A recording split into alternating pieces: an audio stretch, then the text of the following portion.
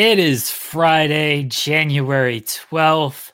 It is in the weeds. Joel Pearl is not here. We've banned him from today's show for making hoe-ass comments on previous episodes. I'm Jeremy Lambert, joined this week, this Friday, by a special guest. Always happy to have him here. SP3 is here. SP3, how you doing, buddy? I am doing well, Jeremy. The substitute teacher, the Gregory Eddy of Fightful is here, ladies and gentlemen. The mocha in the weeds of your coffee in the morning while you drink and you watch In the Weeds. It is I, SP3, and of course, if SP3 is on, that means that I have to bring all my friends to the cookout. So, of course, we got a special guest from True Hill Heat on this episode of In the Weeds, and it's going to be a fun one. 11:30, Jimmy Macram's going to join us. I've never done a show with Jimmy. I'm very much looking forward to this. I've just been told I made it in 9 seconds without cursing. Is hoe-ass a curse word? Samoa Joe can get away with it. Why can't I get away with it? I mean, Samoa Joe, he delivered it much better. I mean, he's Samoa Joe after all. What a promo. What a first night as champion. Ruled. Absolutely ruled. Love that he was just calling people out. Don't make your hoe-ass comments on social media. Come out here, complain about your booking. Bring your reputation and your record. That was for you, Jeff Hardy. Yeah, I know. So we'll go in the weeds a little bit in our group chat, our staff chat, not our group chat. Our staff chat, we call stories of, oh, I'm going to do this article. I'm going to do that article. So somebody posted in I think it was Colin, posted in the staff chat after Dynamite. It was like, is this good to run? Like this Jeff Hardy comment? Because he made it like during Dynamite. He posted that. I thought he did it before. It may have been a little bit before. Okay. It was either like just as Dynamite was started or just as it went on the air or just before. But he posted that. He's like, not on the Hardys are not on Rampage or not on Dynamite. We're stuck on Rampage. And I'm like, I think he's just like doing his gimmick nonsense. And then I was like, are they even booked for a Rampage? And it was like, no. I was like, oh, that's a major ownage right there. It's like, we're on, you can find us on Rampage. We're not even on Rampage this week. And then it was like Tony saw his post. It was like, let me script. I'll put one of these luchadors in there. Colin was like, is this good to run? Can I run this? I was like, yeah, you can run Jeff Hardy's hoe-ass comments. That's what he's doing. Nice. Made his little hoe-ass comments, and that was that. You called him and then he deleted it. Danielson got him. Danielson was like, you're fine, buddy. It was like, that's your ass. Get him out of here. That's 17,000 to Jeff Hardy. He's upset. He's pissed. He already can't. He has to like be babysit everywhere probably. So like that's rough. Guys, we appreciate you tuning in here on this Friday. We got a lot to talk about. If you want to support this channel, this show, you can subscribe to the channel. We are close to 15,000. Are we over 15,000? I don't keep up with that stuff. That's a joke. You are at 14.9. We're so close. We're pushing it. Subscribe to the channel, everybody. What's wrong with you? Yell at everyone. You can subscribe to the channel if you would like. That would help us out. I would really appreciate it. You leave a thumbs up on the video. Let's see if we can get the fireworks going here. Maybe yes, maybe no. I don't know. I don't have it on mine. Nope. Leave a thumbs up. Leave your hoe-ass comments in the chat and on the video. There we go. Thumbs up right there. Most especially, we will highlight your whole ass comments if it's by super chat donation. Yeah, send us super chat money with all your hoe ass comments, and we'll make sure to highlight them right here on this here show. We had a lot to talk about. There's a big weekend of wrestling to talk about. I'm so not looking forward to it. SV3. I'm not. I know you have to work during it, so that's I don't get to enjoy wrestling like other people do. Like I'm writing articles. I get it, like it's fun for me, but it's also like it's work. It is work. Like it's not just let me sit back and watch and like, oh, that's cool. Let me tweet a bunch about it and everything. People legitimately will message me and like, why don't you tweet more during shows? Like, how come every time you tweet, like it's when a show's not going on or whatever? Or they think I'm too negative when I tweet, because I don't like tweeting like nice things about stuff. I'm like, well, it's because I'm working so much during the shows. I don't have time to tweet during these shows. And then when I want to tweet, the negativity just it's funnier to me. It's really what it comes down to. It's just funnier. It draws a lot more too. SP3. You be blowing up, man. Well, yeah, but so it draws a lot more because all I see when I'm like searching for interviews and stuff to listen to, Tony Khan is wrong for his tweets. Should Tony Khan be fired? Tony Khan should be banned from social media. Tony Khan Twitter tirade. Blah, blah, blah, blah, blah. I'm like, he just tweeted a couple of things. Why are we what are we doing here? The craziest part of that whole thing, ladies and gentlemen, is that I was on social media on Monday night after the Jinder Mahal and Seth Rollins promo segment. Tony's algorithm sucks. And I tweeted out, I was like, do y'all want to see if they set up Jinder Mahal to be Seth Rollins' challenger at the Royal Rumble? And I got numerous WWE fans that was like, no, they shouldn't do that. No, that's devaluing the title. No, this and that. And then Tony calls it out and says the same thing, and then he's the bad guy. All I saw during the Seth and Jinder stuff were like, why is Jinder getting this title shot? Huh? And all I saw during the Hook call out was, let's fucking go, Hook. Hell yeah, I'm excited for this. That's what I literally said that on A-Rib. I said his timeline is trash. That's what we have to really talk about. Because if he saw anybody, I was like, I did not see any rage. I was like, where is the rage? I never saw any rage over Hook challenging Samoa Joe. You had Jack Perry when he was Jungle Boy go 10 minutes with the AEW World Champion in 2019. Then get a shot at Kenny Omega in 2021 when he was Wrestler of the Year. Like, so what? Hook, Hook can get a shot. Tony's algorithm, not good. See, this is the problem with Tony, because all he does, he likes to tweet positively about AEW, but he calls out so much of the WWE bots and stuff that he sees all the AEW negativity on his timeline.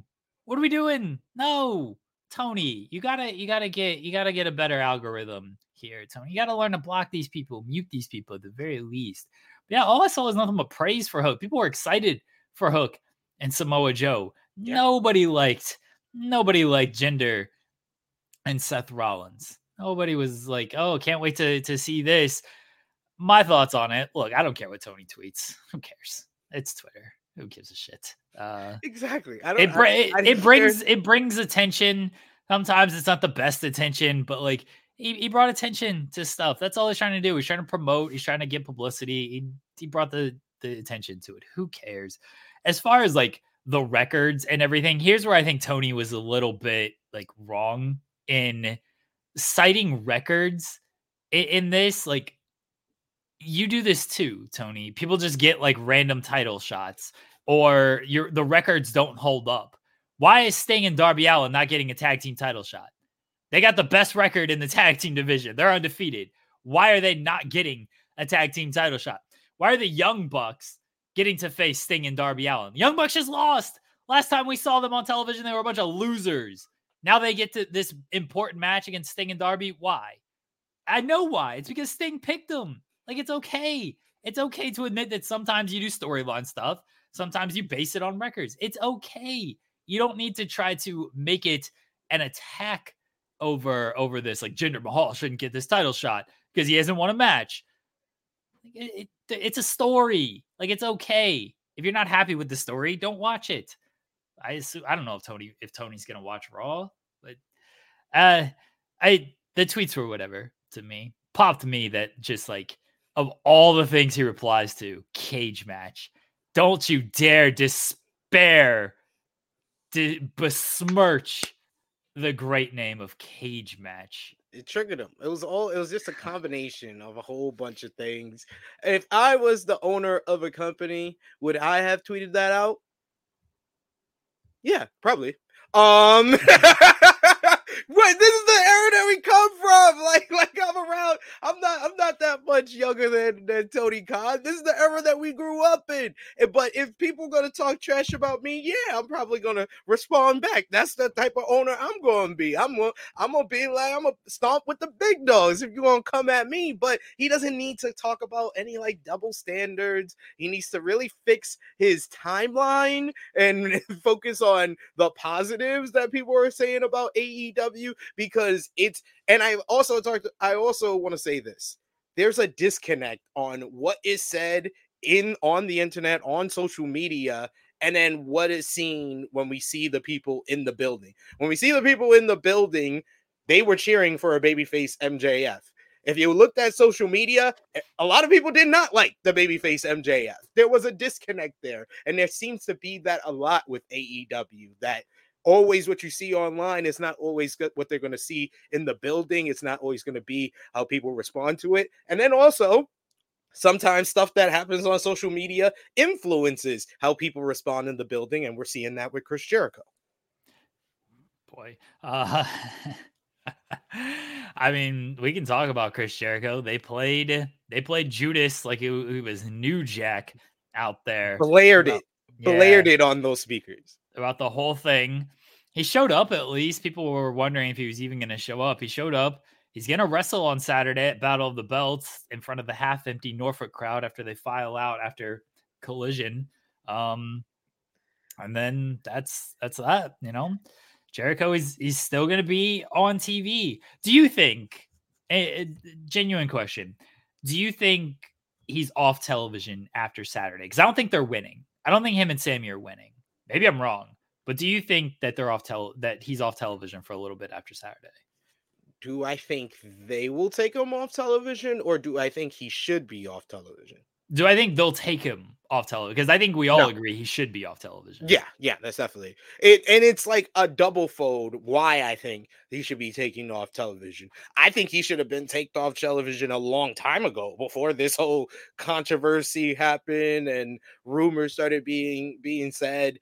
I thought he should have been taken off of television because he had gotten stale, and no one that had worked with Chris Jericho was helped that much by him being on the television and contributing to TV. He was bringing people down like Kenny Omega that people felt like at that time. So that was one thing. And then this whole thing just makes it double fold, and it makes it more blaring to everybody that it's very apparent that the crowd has turned against him, and that it's probably time to take him off of TV and just see if things will cool down, or maybe look into things. I don't know. But I mean, like you said, he's not going to look at anything that was started online or rumors that were kind of have evidence to them or started online. He's not going to listen to them. So just taking him off TV might be the best thing for him, because it's very obvious the crowd is turning against him. I'm with you on taking him off television, like aside from the rumors and everything. Just give a break from him, because he was starting to reach that point with the Omega stuff of, hey, what are we doing here with Chris Jericho? I mean, he had the feud with Ricky. That was the start of last year, right? Start of 2023. Look at his 2023. And I'm not going to even talk about 2022, but I'll get to that if we need to. But 2023, feuds with Ricky. Ricky doesn't do much for a few months, or he's used to kind of heat up Bullet Club Gold before he's put on Collision, and then Punk has to kind of revive him and get him hot again, and then Bryan does the rest. And then he's in the tag team division. I don't know how that stuff follow up after he feuds with CM Punk and Bryan Danielson, but that's another thing. But then he goes from that to the Adam Cole thing that hurt Adam Cole. I forgot about that. Yeah. That whole Double or Nothing matchup that killed that crowd in Las Vegas, to the point that months later, people are saying they should not go back to Las Vegas for Double or Nothing, because they killed that crowd with that one match with Sabu being there for like 5 seconds. And Adam Cole needed MJF. It wasn't like, oh, he had a feud with Chris Jericho and then went into a world title feud. No, he had a feud with Chris Jericho that kind of brought his stock down after he just came back, and then he needed MJF to bring him back up, and MJF did that with their whole program and their whole partnership. So that wasn't really well. Then from there, he had the little program with Sting and Darby Allin, where Sting almost died in that one match where he jumped off the ladder. That was crazy. Then from there, it was the Don Callis family and JAS and all that mess. JAS is doing well. Come on, they broke off from Jericho and they're all doing. Look at Daniel Garcia. He's losing a lot of matches. That's a story though that he's losing so much. And it kind of is. The rest of them are doing well. They're wrestling tonight. They got a match tonight on Rampage, 10 p.m. Eastern. But not live. TNT. JAS, Inner Circle. Like, this is just, you're just naming things that just Jericho did not get over. He got them over. He got Inner Circle over. I never thought JAS was over. Yeah, they rushed that. They should have built them in the BCC. That's what the whole story is about. And they just went into it immediately. That ruined the whole thing. I don't know if they rushed it. Where the mistake was the Garcia stuff, in that it should have been a vehicle to get Garcia over, and it never got Garcia over. And the split was lame because no one Jericho got no comeuppance for it. It was just, we're leaving you, buddy. And Jericho's just, oh, this is unfortunate. Now I'm going to feud with a new family. Here's Don Callis. They're accepting me. I'm going to feud with them. And here's Sammy to return. And we immediately forgive each other. And the rest of these guys are just around. Like, that Jericho was never punished for his actions in the JAS. It's just like, we're going to leave you here hanging. And then it was immediately, Don Callis wants you. And then, he was punished for not wanting to be part of Don Callis family, but then he still got one up on the Don Callis family because he teamed with Omega. But you didn't even mention the best part. Don Callis rejected him. He didn't reject Don Callis, and he was supposed to be the babyface. Yeah. He left his friends. He rejected his friends to team up with his old friend who had just betrayed someone that he viewed as family, and wanted to join up with his family, and he was going to do it until Don Callis thought he wasn't and turned on him. Look, Chris Jericho that's Randy Orton in 2004's levels of bad babyface turn. I have not seen a bad babyface turn that bad since Randy Orton in 2004. Remind you, Randy Orton was a heel for all of 2 years, wins the world title, and then Evolution turns against him, and he's supposed to be the babyface? No, he's a chump. And that's what Jericho is. Chris Jericho's not punished for his actions on television. I mean, and we're hoping he's punished for his actions like off of television. So fingers crossed that something happens there. But yeah, it hasn't been good. His 2023 wasn't good. And then heading into 2024, we're off to a very, very rough start. We got some super chats here. We appreciate all the super chats. Val B says, I really hope Jericho is going to be written off at Battle of the Belts. I do not expect it. I will never expect that. No. I hope Jericho, because this is what Jericho actually used to be very good at in WWE, going away for a while and then reinventing, coming back, however he was going to come back. He was always very good at that. And he hasn't done that in AEW. While all the other top guys have missed time, largely due to injury, but while they've missed time, he's always just stuck around. And maybe he felt like he couldn't miss time because everybody was injured. And he's like, well, as long as I'm here, it's okay. I can still be here because Danielson's hurt, Moxley's hurt, Punk is hurt, Omega's hurt. Like, I got to be here they're good right now. You got Joe, you got your champion. MJF is off television. Yes, Omega is off television. But right now, it seems like a good time to just actually go away, take that break for a number of reasons. Will Chisholm says, I'll never forgive Jericho for holding back Proud and Powerful from getting tag team titles before they shoot broken up. Everybody was mad that Proud and Powerful didn't get those tag team title shots. They didn't get the tag team titles. That should have been a sticking point for the Inner Circle. I felt like they messed up the trajectory of the tag team titles from the start, because I felt like the Lucha Bros should have been the first champions, and then Proud and Powerful beat the Lucha Bros to become the second champions. When SCU won, I was like, oh, okay. That was kind of strange. And then Omega and Hangman won the second. I was like, all right, we're just giving the titles to the teams you just put together. Okay, cool. So yeah, the tag team titles kind of went off into the distance, like right after the first reign to me. Shoutout Spurs says Anna Jay and Garcia separated from JAS, and they were the most interesting they've been in years. I mean, Anna Jay is a baby.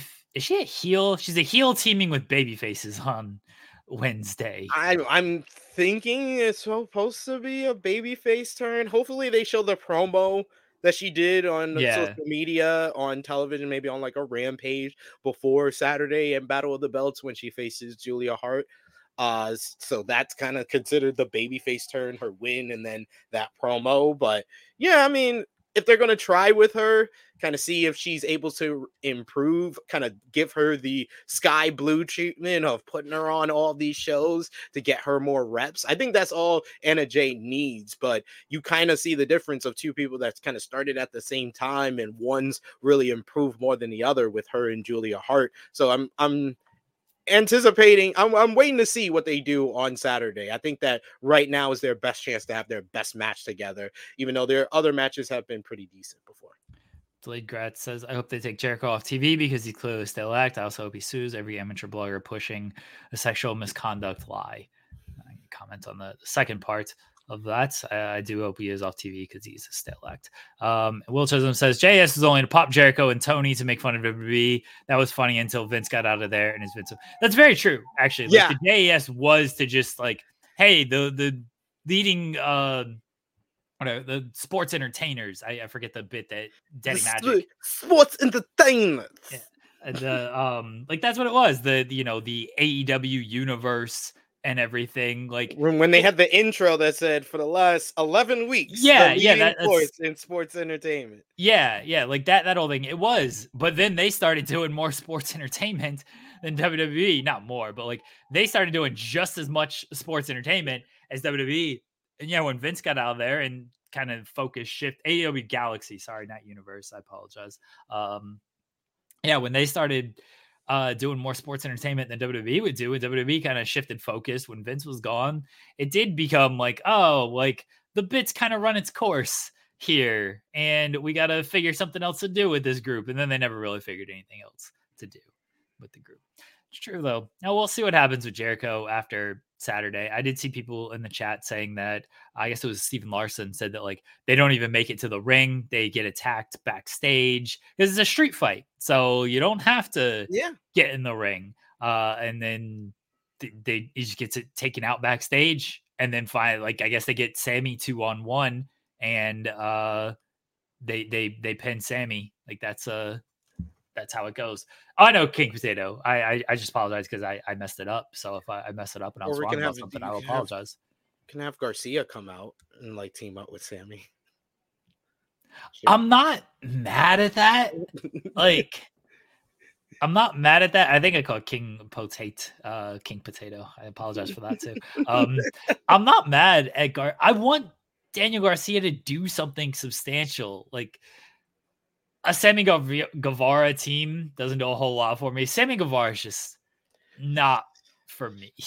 I don't think it's for a lot of people. He's another one that he just came back, and it's like, I think he should have took more time off.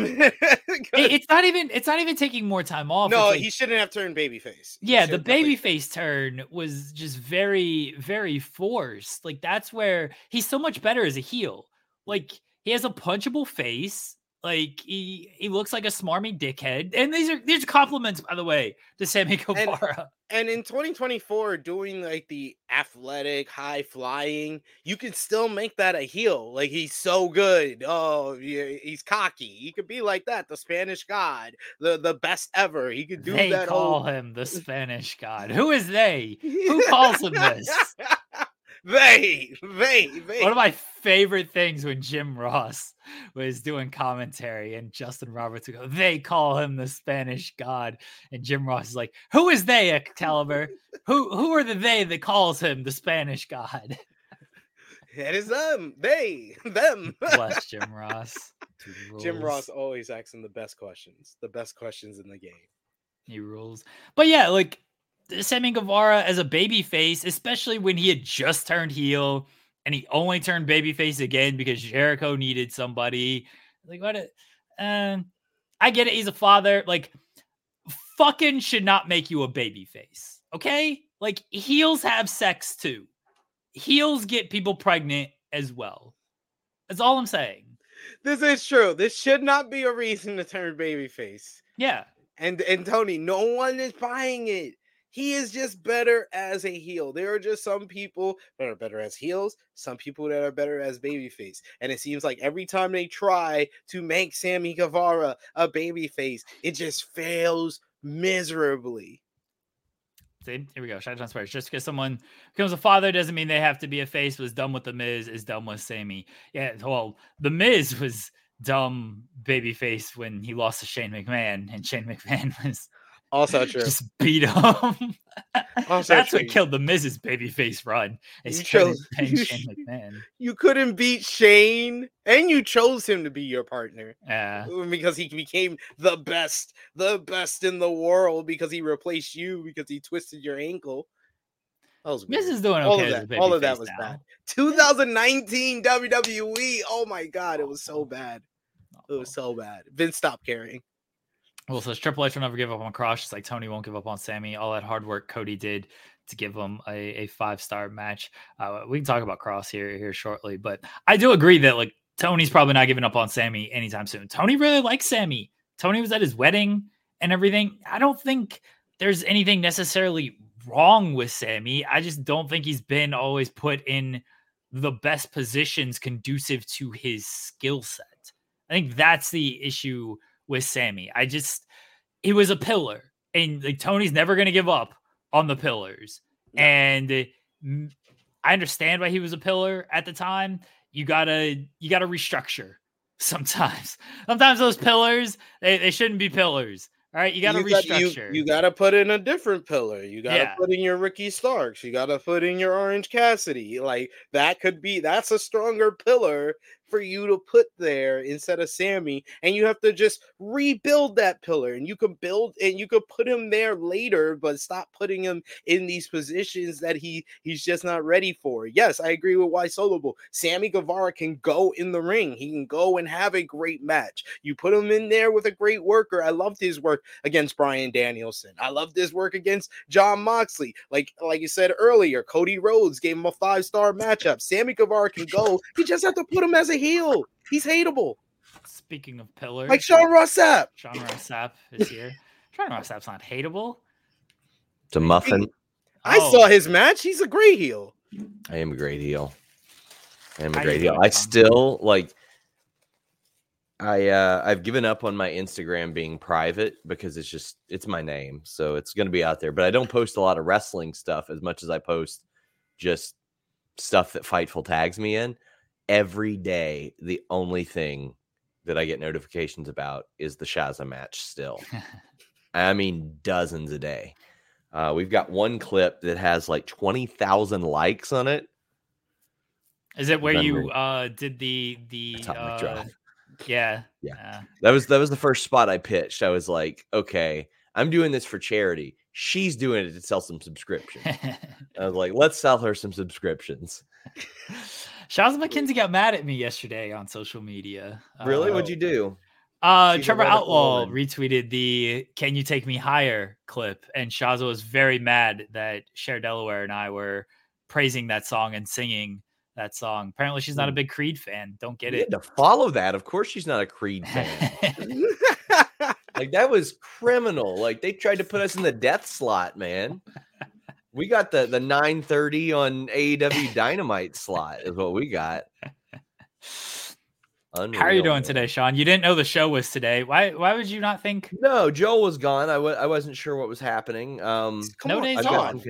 I got some construction going on at my house, so I was a little out of sorts. But I was asking because this morning, after I had asked for somebody for In the Weeds, I was asked, "Do you want Finley?"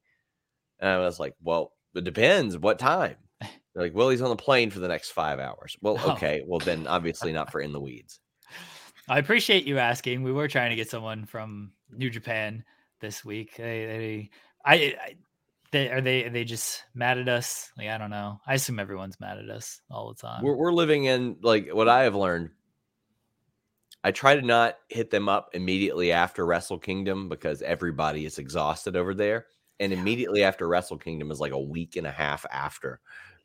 So after this week, I think it'll be a lot easier. They shouldn't run a show a week, 10 days after Wrestle Kingdom. That was so weird. So weird. But I'm ready for it. I'm happy. I'm glad they did, though. One, the card is good. The card is amazing. Great. The final 3 matches are going to be fantastic. But it got me a pretty significant scoop, in my opinion, in that when I asked New Japan about the rumors that they wanted to do Mercedes and Julia at this show, they were like, that wasn't even an option. She's been hurt. And they're like, Wrestle Kingdom wasn't an option even. And I was like, I don't know if that was information that was out there. She was posting training videos and stuff. And they're like, they're side-eyeing me about it. They're like, one of those. And I go, oh, okay. Okay, then. I kind of get what you're laying down there. But they made it pretty clear that it was not an option, or else they would have attempted to book probably her for both of those shows. I'm not happy they're having a show this Saturday because there's about 5 other shows going on Saturday. Can we get these companies to space these things out a little bit? You know, well, TNA finally decided to book their show on a Saturday, and then it was the Saturday that everybody else booked it on. Usually it's on a Friday, which is also book a Bengals game. Well, they're much like the Jaguars. They're just chilling. I mean, I got no room to talk with football. Yikes. I got no room to talk. We had the most embarrassing season in a 17-game schedule and don't even have the first overall pick to show for it. Last year, going to the Bengals-Panthers game with Jeremy was sincerely one of the funniest experiences. So our running back was just he was one. What, Joe Mixon had 4 touchdowns? Yeah, I think he had 5. No. He was one miserable performance away from losing his job, and he scored 5 touchdowns. I think it took until late in the second quarter for the Carolina Panthers to get a first down. Third quarter. Oh, third quarter. Yeah. And then Jeremy stood up in the club section and went, "Woo! First down!" As they were down 31-0. The only first down they had in the first half was a 10-yard penalty. It was a penalty. Oh, yeah. That's the only reason they got a first down. And then finally in the third quarter, they got a first down. And I was like, let's go, first down. And yes, people in the section were looking over at me. They weren't pleased with somebody. I just want to address this too. Mercedes is very private. Nobody knows what the hell's going on with her. I just want to say something that's incorrect. She is private, yes. But you don't get to go to a company, have it in the works for as long as it's been in the works, and just nobody hear about it, know about it. For all the people that I'll see on Twitter that's like, haven't you ever considered how you get this information? Well, yeah. I didn't get that information about her and WWE falling out and not having talks anymore without immediately assuming she's going somewhere else. And what company, why would they do something like that? Well, I don't know. Maybe it's because they want to rain on the AEW parade, because that's where she's going, guys. I'm telling you guys, that's where she's going. And unless there is some, I'll lay it out plainly like this. If she's not, there's going to be an even bigger story than wherever it is that she lands, because she will have double-crossed AEW, which, it's wrestling. I guess crazier things have happened. I don't know, man. Fortunately, nobody watches this show, and nobody's going to clip that and put it on Reddit or Twitter. They'll clip it. They find it. Listen, man. They got to get their $8 back somehow off their Twitter blue. They got to do it, man. They won't link to the fucking show, but they'll certainly paraphrase it or anything like that. They'll do all that. I'll tell you the annoying one for me. When the Observer comes out on Friday, and all due respect to Dave, but they will post information that we had posted days ago, the aggregators, and then credit the person that reiterated it instead of the person that broke it. I did peep that when I used to. Come on, man. Y'all got Fightful Select subscriptions. So the biggest one I've realized on Facebook, a lot of them don't, and I've just called them out. I've been like, if you don't have a subscription, you should stop posting our shit. Like, there's no reason to. And if you can't afford it, well, then just post other stuff. There's one aggregator that I actually have a little bit of respect for. I'm not going to name them, though. But they don't post like any wrestling media news. What they'll do is post like really generic shit. It's like very, very interesting, the approach. Like, I'm pretty sure I can start up a Twitter account, just repost other people's stuff and get 100,000 followers pretty easy. But they'll just be like, Tiffany Stratton posts a new selfie. There it is. And they'll just repost the stuff that WWE officially announces and AEW officially announces. And they got a lot of followers. But I think eventually Elon's going to scale back the amount of money that he pays, and it's not going to be worth it. BetMGM has an unreal deal for sports fans in Virginia. Turn $5 into $150 instantly when you place your first wager at BetMGM. Simply download the BetMGM app and sign up using code Champion150. Then, place a $5 wager on any sport. You'll receive $150 in bonus bets, regardless of your wager's outcome. And if you think the fun stops there, the king of sportsbooks has plenty of surprises in store. Check out daily promotions, same-game parlays, live bets, and so much more. Download the app in Virginia today and get $150 in bonus bets instantly from your first wager. Only at BetMGM. BetMGM and GameSense remind you to play responsibly. See BetMGM.com for terms. 21 plus only. Virginia only. New customer offer. Subject to eligibility requirements. Rewards are non-withdrawable bonus bets that expire in 7 days. Please gamble responsibly. Gambling problem? Call 1-800-GAMBLER. Promotional offer not available in Washington, D.C. To a lot of these people. So good. We need less blue checks out there. Just click all on this the blue before check. engagement. 12 followers. It's so weird. All these people just farming for engagement. What can you do? Oh, I'm scaling it back. There was I went to Jimmy and I was like, listen, I know it's in my contract, but can I just not? That would be ideal. You haven't. I'm a little bit disappointed in you, Sean, that you haven't asked Brett or Sean lately. Like that, I feel like the people need to weigh in on that. Yeah, I got one for you. Hold on. Here we go. You know what? I got to scroll back through your Twitter. Oh, that's unfortunate. Don't do that. I'm worried for you. Okay. All his blown up tweets.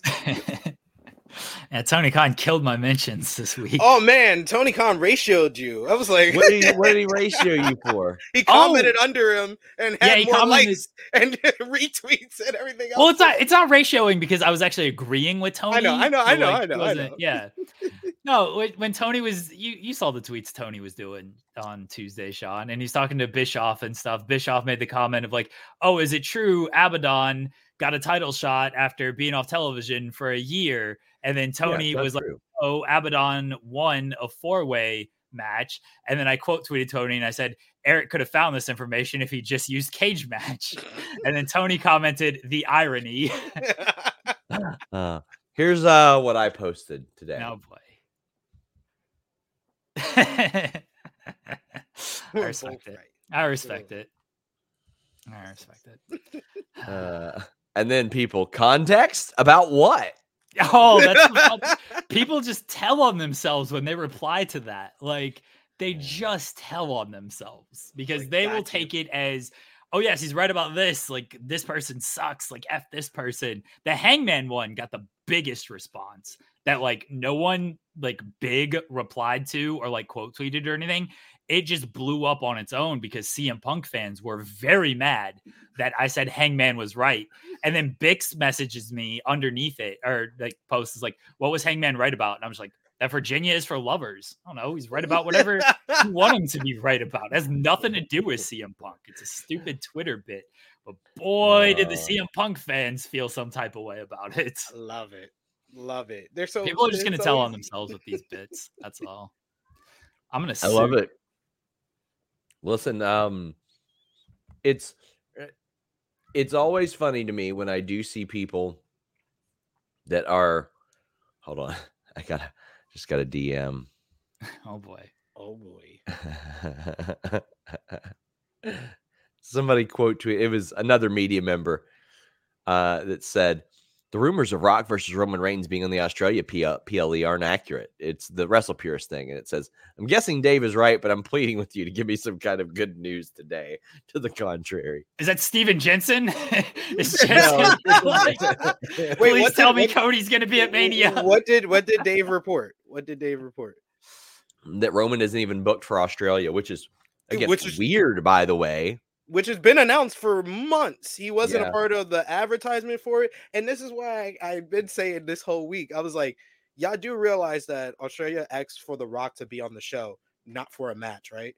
Like, you do know that that WWE can easily just have The Rock do a promo and come out at Elimination Chamber to set up what he's doing at WrestleMania if he's going to work WrestleMania.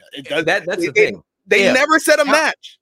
How many times has this guy honey dicked us into thinking he would work Mania? This is true. This is also true. Showing up backstage with Triple H and doing that thing. Showing up with Ronda Rousey. Next thing you know, we got Kurt Angle out there wrestling with Ronda Rousey. Like, that makes any sense? He had the balls to say, well, we were going to do me and Roman, but there was no story. What? They've been building a story for 4 years. It's the only story that they have told for years. Better story. It's a better story for this Mania. Philadelphia. I've said this for a year I now. agree. Philadelphia, where it all begins again, where Rock is holding up Roman's hand and going, oh, wait, this Philly crowd is booing this man after I helped them win the Rumble. It makes sense for Philadelphia. Philadelphia is such a part of the Roman Reigns and Rock story. Like you said, Royal Rumble, when he rose his hand. 25 years since The Rock main evented his first WrestleMania. Where? In Philadelphia. Oh, Jesus It Christ. Makes all the sense in the world. You want to finish a story? This is the story we've been building to with this title. We can't just have Cody. He went up and created competition for us. We can't just have him come up here and finish his story before the story we were building before he got here. We'll finish that story later. We'll get to there. Cody's got time. We're only in the 5th inning, guys. You heard Paul Heyman's promo? He was setting up CM Punk. I'm hoping for a rain out then, because I'm sick of this shit. That title should have been changed a year ago. It should have went to Cody then. There is nothing that has changed my mind since then. It's only because and then you could have had Roman win every match since then as well. And when The Rock shows up, all of a sudden it's for the tribal chief, it's for the provider of the family, for the head of the table. Sean, what did you... I work with children who want this show in Philadelphia. Sean, what did you report months ago at this point? I know you report a lot, but what did you report months ago when it comes to the end of Roman's title reign? When is it going to end? Someone owed me a favor, so to speak. And they said, you can ask me anything you want. And I said, when's Roman Reigns' title reign going to end? And they said, this is not a facetious answer. Whenever the fuck he and Paul Heyman won. So see, when Triple H came to Roman Reigns for WrestleMania 39 and said, do you want this to end against Cody? Roman said, nope, we still got the Rock match to do. We still have that match. Well, because somewhat that was accurate. supposed to happen here. It was supposed to happen at 39. Cody got pushed up a year. We could have had Cody for the first time versus Roman at WrestleMania 40. But, Rock wasn't ready. You had Vince in his whole scandal. He was like, let me back away. He had Black Adam in his scandal. He was like, let me back away. He had to work on XFL, and now he's ready. Bless The Rock. Just coming in, getting this big old Mania payday. He should win the title. I hope The Rock actually wins the title. Takes it all the red carpets. He takes it all the red carpets. Look at it. Cody fan. Cody fan. Out here. Mad that old American roller coaster ain't going to be in this main event match. You got to deal with it. It's okay. It's okay. You guys act like oh, Roman having the title after WrestleMania last year. Oh man, it led to so much consequences for WWE, like, you know, records upon records of PLEs and live events and Raws and SmackDowns, NXT events. Yeah. There was so much consequence for WWE. Oh, poor us. We had to watch the boring Payback in Fastlane, which, guess what, also set records for the WWE. They don't care. They don't care. What are we talking about here? You want to be mad about Roman Reigns still being the champion? Quit watching. Exactly. Quit watching. Thank you, Jeremy. That's the point. That's the only way. That's the only way you'll get what you want. If you're that upset about Cody not finishing his story at WrestleMania 40, a self-imposed by fans deadline on finishing the story, because Cody never said, I have to WrestleMania 40 to finish my story. This is just all the fans that say, oh, he didn't win last year. He's got to win this year, right? No. Self-imposed. Paul Heyman told us right after the loss, just the third inning. So relax. We just hit Paul Heyman was saying third inning 3 months before WrestleMania and then still saying third inning at WrestleMania. It's a long fucking inning, everybody. Imagine how long these innings. The rest of the year was the fourth inning, and now we're in the fifth. Delayed Gratz mentioned that we missed a super chat. We did not. I put it on the screen and everything. I mentioned I wasn't going to comment on the second half of that super chat because it's not my place to comment on that, and I don't know all the information, so it was not missed. It was on the screen. SP3 can confirm that we put that super chat on the screen, but I don't know what you want me to say about the second half of that. I'm not going to say anything about it. No, we definitely addressed the first half of your that he should be off television because he's a stale character. Yeah, we definitely agreed. Yeah. Will Chisholm says that's sweet. SB3 thinks Tony Khan looks at Ricky as a pillar, the guy who got caught in the Fed 3 times. That's like a girl with the same woman. I think Tony Khan has said he looks at he looks at Ricky Starks as like a pillar adjacent, I guess. Look, the pillars are the pillars.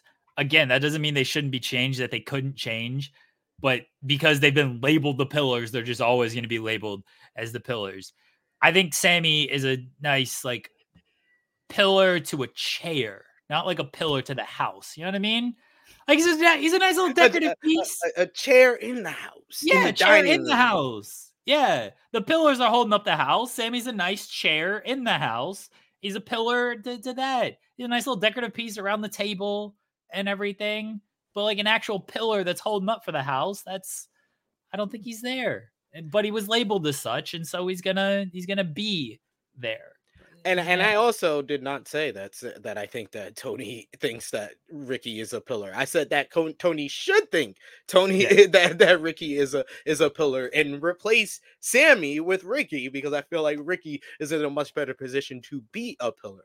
So just to specify that. Sorry. No, poor. The cuck chair of AEW. That's crazy. He did not say cuck chair, but these are all the headlines. Jeremy Lambert says Sammy Guevara is a piece of a kid. Again, no one watches this show. It's fine.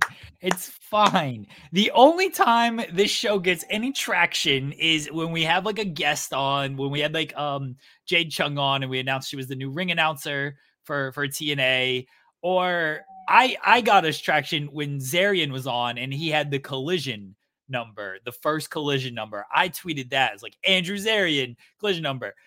If someone clips what Sean says on this show, then we might get traction on that. But otherwise, we're not going to get any traction. Sean does a run-in on this show because he knows, like, he actually does like this show. He tells me all the time he actually likes this show.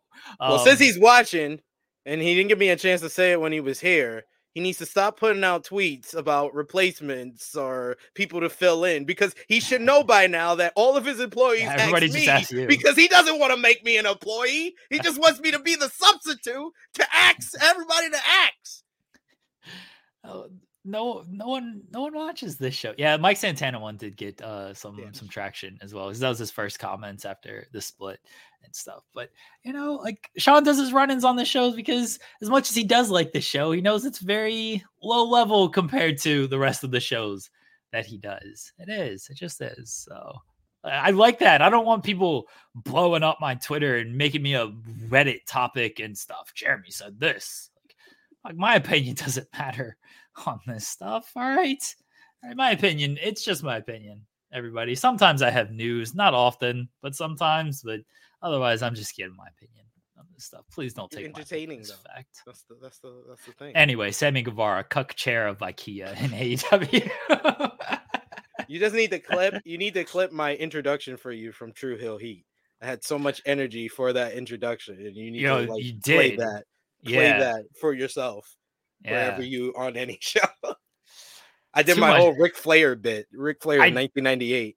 Needed the energy. That was a long show on Saturday. A very long show. Let's talk about Sting and Darby Allin. First off, I hope Darby Allin's okay after that whiplash spot. I hope Sting is okay because he was looking rough after this match. Then the Young Bucks. Well, I mean, the Observer reported it. Sean reported it first. I also think that it was common sense. No knock on reporting from Dave or Sean. Like they got it on record as much as whoever was going to say it on record. But it was common sense that Sting was going to pick his opponent. I'm not saying he was going to pick the Young Bucks, but that he was always going to pick his opponent. Tony Khan for years, basically since Sting is signed, always said, I have nothing but the utmost respect for Sting. I want Sting to be part of the company for as long as he wants to be part of the company. I want Sting to go out on his terms. Whenever Sting comes to me and says, I think I'm ready to be done, that's when Sting will be done. I'm never going to tell Sting, hey, maybe you should think about hanging up. Whatever Sting wants to do. Tony Khan, there are very few wrestlers, I think, that Tony Khan respects more than Sting. Very, very few. So when Sting announced he was going to retire, immediately I was like, well, whoever Sting wants to work with in his final match is who Sting's going to work with. If Sting went to Tony Khan and said, hey, I want to have a singles match against Darby Allin, it would have been Sting and Darby Allin as the singles match. If Sting went to Tony Khan and said, hey, I want to have a triple threat tag with FTR and Adam Copeland and Christian, that would have been the final match. Sting and Darby against Copeland and Christian and FTR. Whatever Sting wanted is what was going to happen for his final match. Sting picked the Young Bucks. I don't know why people are surprised that Sting got the choice in this matter. I feel like everyone's got PTSD over Kurt Angle and Baron Corbin, and they think this is how it's supposed to work. You don't get to pick your last match. Look at Angle and Baron Corbin. Vince picked that for him. So this is just how it works. No, everybody, typically the person who's retiring is going to get to pick their last match, especially when it's someone like Sting and it's someone like Tony Khan who has nothing but the most respect for Sting. So we picked the Young Bucks. I don't know why people are mad about that either, outside of the fact that they just don't like the Young Bucks. But if you're looking for a team that's going to make Sting and his limited capacity, I love Sting, but even the last year, his level has fallen off. If you're looking for someone to make him look good, you're gonna be hard pressed to find someone better than the Young Bucks, who are gonna fly around, bump around, and get the most out of this performance. I don't have an issue with the match. Yeah. And the people that are against this or saying, oh, that's not a good idea or that's not the wrong choice, they have not come up with a better choice. Because if the better choice is Sting versus Darby, one, that's not a better matchup. Two, that's not. I do think that's a good match, though. I don't think that's a better matchup because I think that why not? Because I don't think that Sting can work a singles matchup. Yeah, but I mean that part I agree with. But Darby, you don't got to work a singles match. Oh no, you don't have to Darby. do much. You don't have to do much with Sting, and I don't know. I just think that for the atmosphere, it's better for Sting to be the babyface and go against heels. So I think that there was only two good options because Sting doesn't want to work a singles match. That's not going to be a better match because Sting can't work a singles match. So stop saying that. You can get it out your head. That's not going to be a better matchup. A better matchup is when there's 3 other people to move around him and Sting can do the greatest hits. If you just wanted a matchup where he goes in, does the greatest hits, and then falls on a banana peel, and then Darby does the coffin drop, because that's about what that match would have been. Just so I spoiled it for you. Sting, I don't know if Sting even wants to like take a coffin drop. Exactly. Like, what are we doing here? So like Darby doesn't pull back on his stuff. Like Darby's gonna full on throw himself into this stuff. Like I do think Darby could have bumped around Sting and it would have been fine. I agree with you that Sting doesn't want to work a singles match. Again, I think if he wanted to work a singles match and he went and he said, I want to face Darby as my last match, that would have been it. He would have faced Darby. But I don't think Sting wants to do it. There's a reason why all of Sting's matches in AEW have been tag team matches. Yeah. I think that's what he wants to work. I don't think he wants to work a singles match. And again, you get the Young Bucks. The Young Bucks are going to, especially heel Young Bucks, they're going to be little dickheads and do stupid looking bumps. And people are going to be like, look at Sting, this is great. Or people are going to, dislike it because they just dislike the Young Bucks. I just don't understand. Like, if a person's telling you, no, I don't want to work a singles match. No, a singles match wouldn't be good with me in it. Then why are you saying that's the better matchup? That doesn't make any sense to me. It's just weird. It's just weird to me. But I feel like with what Sting wants, it's a tag team matchup. There was only 2 good options. It was the Young Bucks or FTR. We already seen FTR. The Young Bucks, it makes a whole lot of sense. He's versing a team that is the team that's responsible for the place he was ever able to get a second lease on life of his career. He got a second career, or when it already looked like it was done after that WWE run. And if that was the end of his career, that's a sad way to go out for such a legend who was so important to WCW, who kept the wheels of WCW alive, who kept the energy and the vibe of the Monday Night Wars alive. He was so important to that. He was Batman back in the 90s with the NWO and that storyline. And then what he was able to do for TNA and bring new eyes over there, to go to WWE and to just lose at WrestleMania and then have the match with Seth Rollins where he gets hurt and it looks like that's the end of his career. That would have been a sad way to go out. And what he's done in the past 3 years, he needed that. He wants to go out with a good to great matchup, and the best possible options were 2 only, guys. It was him and Darby Allin versus the FTR, him and Darby Allin versus the Young Bucks. The Young Bucks is the fresher matchup. They're more that there's a story there because they created the place. He was able to get this second lease on life. So I think it makes a whole world of sense, and the story can be good. Delayed Grat saying SP3 or SP number sign, dropping facts about Sting. No, Keyshawn, Kurt didn't want Baron Corbin. Kurt has gone on record and saying he wanted John Cena, who was in the building that night for WrestleMania 35. Kurt has said many, many times, exactly, I did not want Baron Corbin. Like he agreed to it because that's what Vince wanted, but Kurt wanted John Cena. He said that many, many times. It's okay to want. It's okay that you want something, but you don't have to lie about it. It's okay that you want Sting versus Darby. It's cool. It's all right. You can. There's better ways to explain it than making up stuff. Yeah. I got no problem with Sting and Darby against the Young Bucks. It's a good final match for Sting. It's gonna be a good match for Sting. Like FTR, I understand why people maybe wanted that match. We've seen it. That's okay that we've seen it. Like if that's what Sting wanted, then all right, that's what Sting wanted. It was a good match the first time around.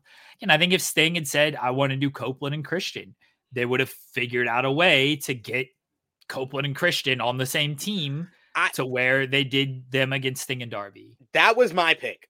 Like as soon as Sting announced his retirement matchup, I was like, I wanted to be Copeland and Christian because I remember what Copeland said to Christian when he wanted to team up with him when he first came, that they were Sting fans. So I felt like that was a better story, Sting and Darby versus Copeland and Christian. But of course, they're still building to their third matchup. They're still telling their story. So like I said, there was two good options out of what was available to them and active. So I think they made the right choice.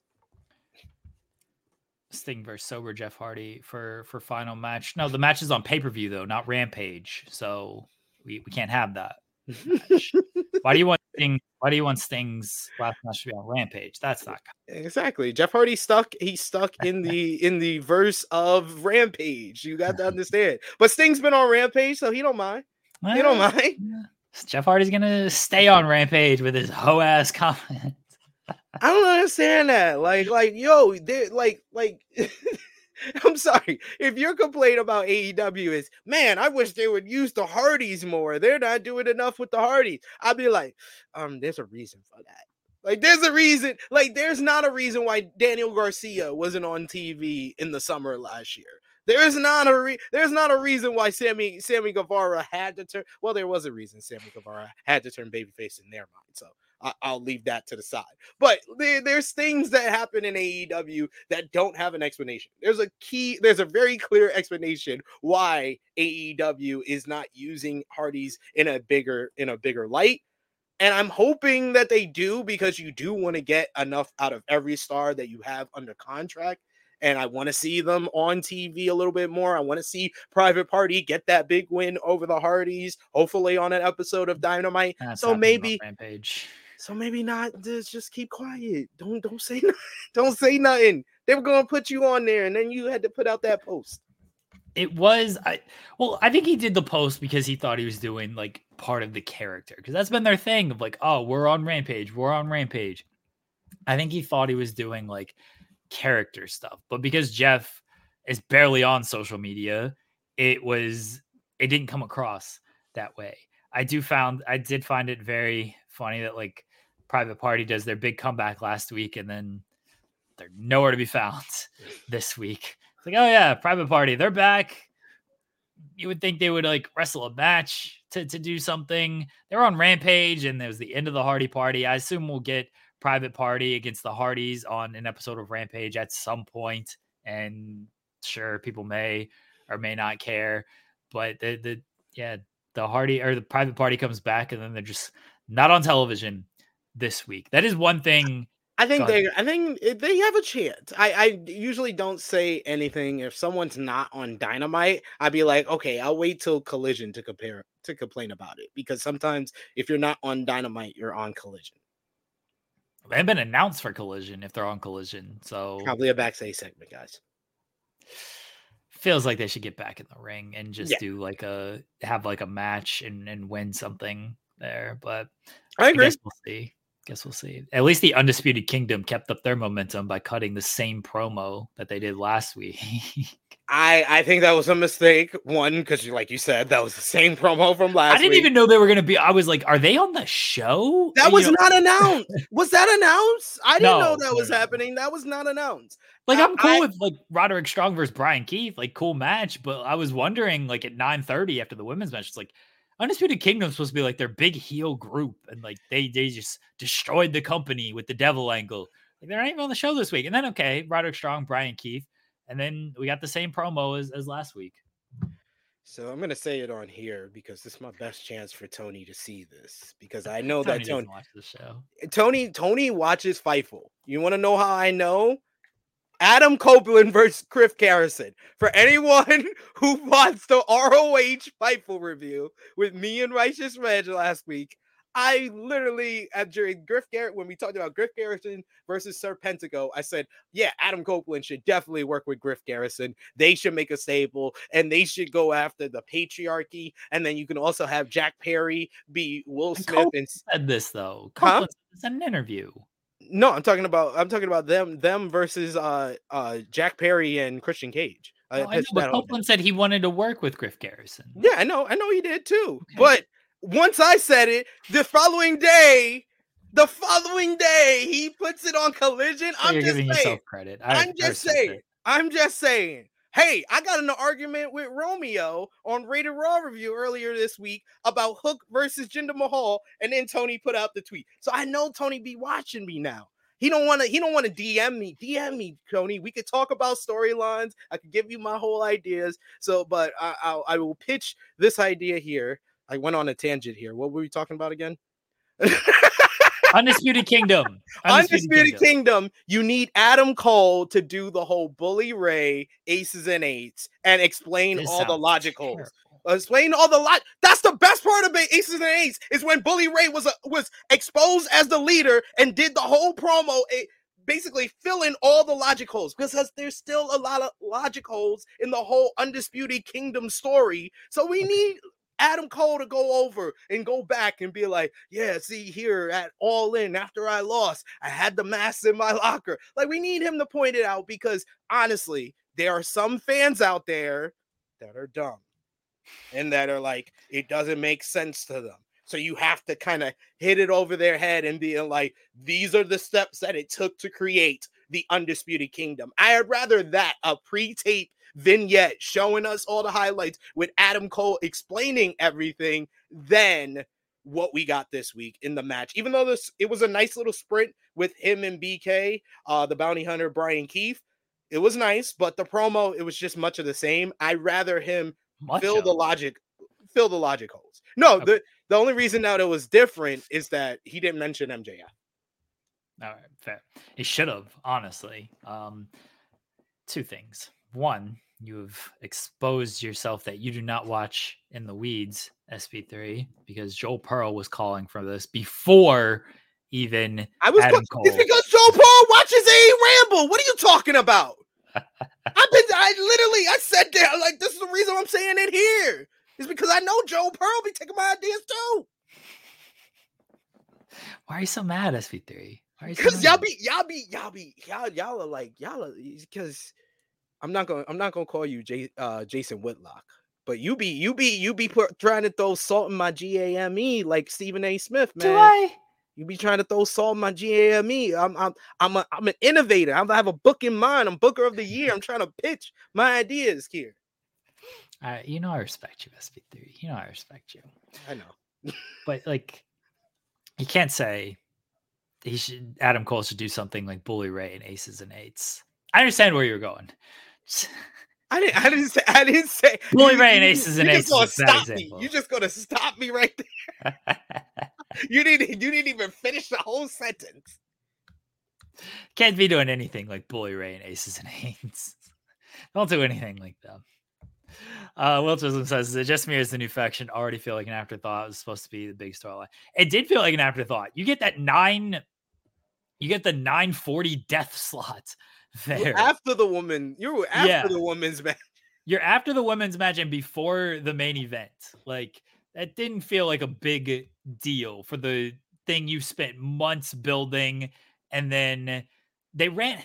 I didn't like that there was no real follow-up of, like, you took out MJF, who had the company under his thumb for an entire year. He was the world champion for an entire year. They took him out of action. And it's just like, yeah, now we're just going to go after, here's Wardlow. He's going after this title. Here's the Roderick Strong going after this title. It's like, man, you got to make a bigger deal out of this stuff. Like, they should make a big deal that this group took out MJF, that this group in kind of a theory helped Samoa Joe win the title. Like, it should feel like a bigger deal.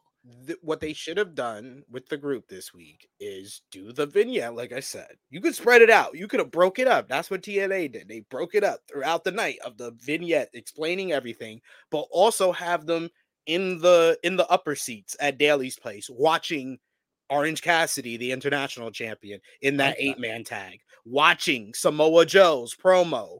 You don't need them to come out, but I did see our good friend Zach Haydorn mention that it was kind of weird that everybody that had mentioned Joe since his world title reign started came out during that segment, except for Wardlow.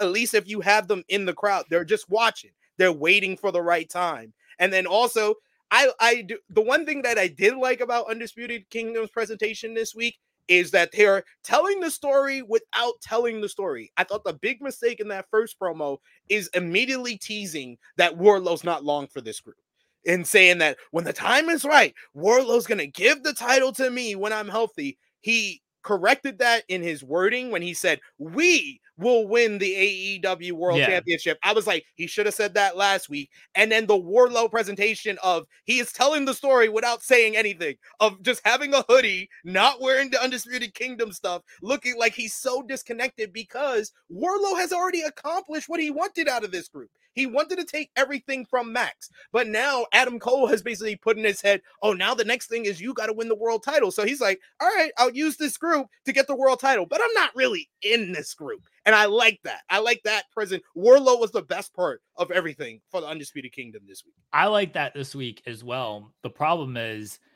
they already said what they said last week. And so we already know. They already squeezed the toothpaste out.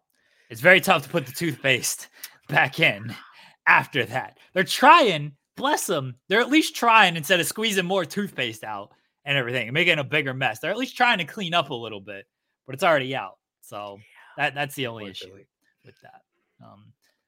But otherwise, yeah, I agree with you. I do agree with you. We're going to talk more AEW when Jimmy joins us. I assume. Is Jimmy going to want to talk WWE? Yeah, he likes talking about WWE. That's why we do like a 2 hour plus review for a 2 hour show, because Jimmy likes to talk about all the news in WWE. He's a big fan of LA Knight, so we could talk about the 4-way at Royal Rumble. LA Knight, yeah. So yeah, we could talk about some WWE with Jimmy. Wes was saying I think they messed up trying to get Bang Bang Gang and with the Acclaimed. I kind of agree with that. That's a weird little thing. Can we get the Acclaimed away from the Guns for any stretch of time here? I've seen them. I've seen they've been tied together basically since inception. Can we just not with these two teams? Let's just not do that. Let's just not do that at all. Let's not even tease that this is going to be a super faction, even though Bang Bang Scissor Gang has a nice little ring to it. I won't front like it doesn't, but no, I don't want to see that partnership. I feel like this is leading to a trios title matchup between these two teams, but that feels like a step down for Jay White. I feel like Jay White had a really good C2 tournament, and he kind of seemingly was setting the stage for a feud with Jon Moxley, and now he's stuck with the Acclaim. The Acclaim feel very stale right now to me. Well, they've been on television forever, and then when their big return was saying, I'm going to harp on this forever because it truly, it's such a minor thing, but AEW used to be very good at rewarding viewers for these minor things, and now they just skip right over them. They got attacked, they returned, and they're like, we're going to find out who did this to us. We're not going to stop until we find out who attacked us. And then they never fucking bothered to look. Nope. They never showed up to Dynamite where the attacks were always occurring. They just never bothered to look. And then they seemingly don't even care. It's just let's form a team. These dudes are out there sitting in the middle of the ring. Go attack them. I thought that was also a bad idea. I was like, why don't both of these teams that were so badly trying to go after the team not trying to go after them this week? They didn't even have Renee. All Renee they had to tell Renee to say is, "Oh yeah, you've been told by Tony Khan that you cannot touch the Undisputed Kingdom this week. So what's your thoughts on that?" That's how you start the interview. You don't say that. You don't say, "Oh yeah, you guys are going after Undisputed Kingdom. Oh, we're gonna do everything the Undisputed Kingdom does. We're gonna try to win championship gold as well." It's what happened to you trying to fight them though?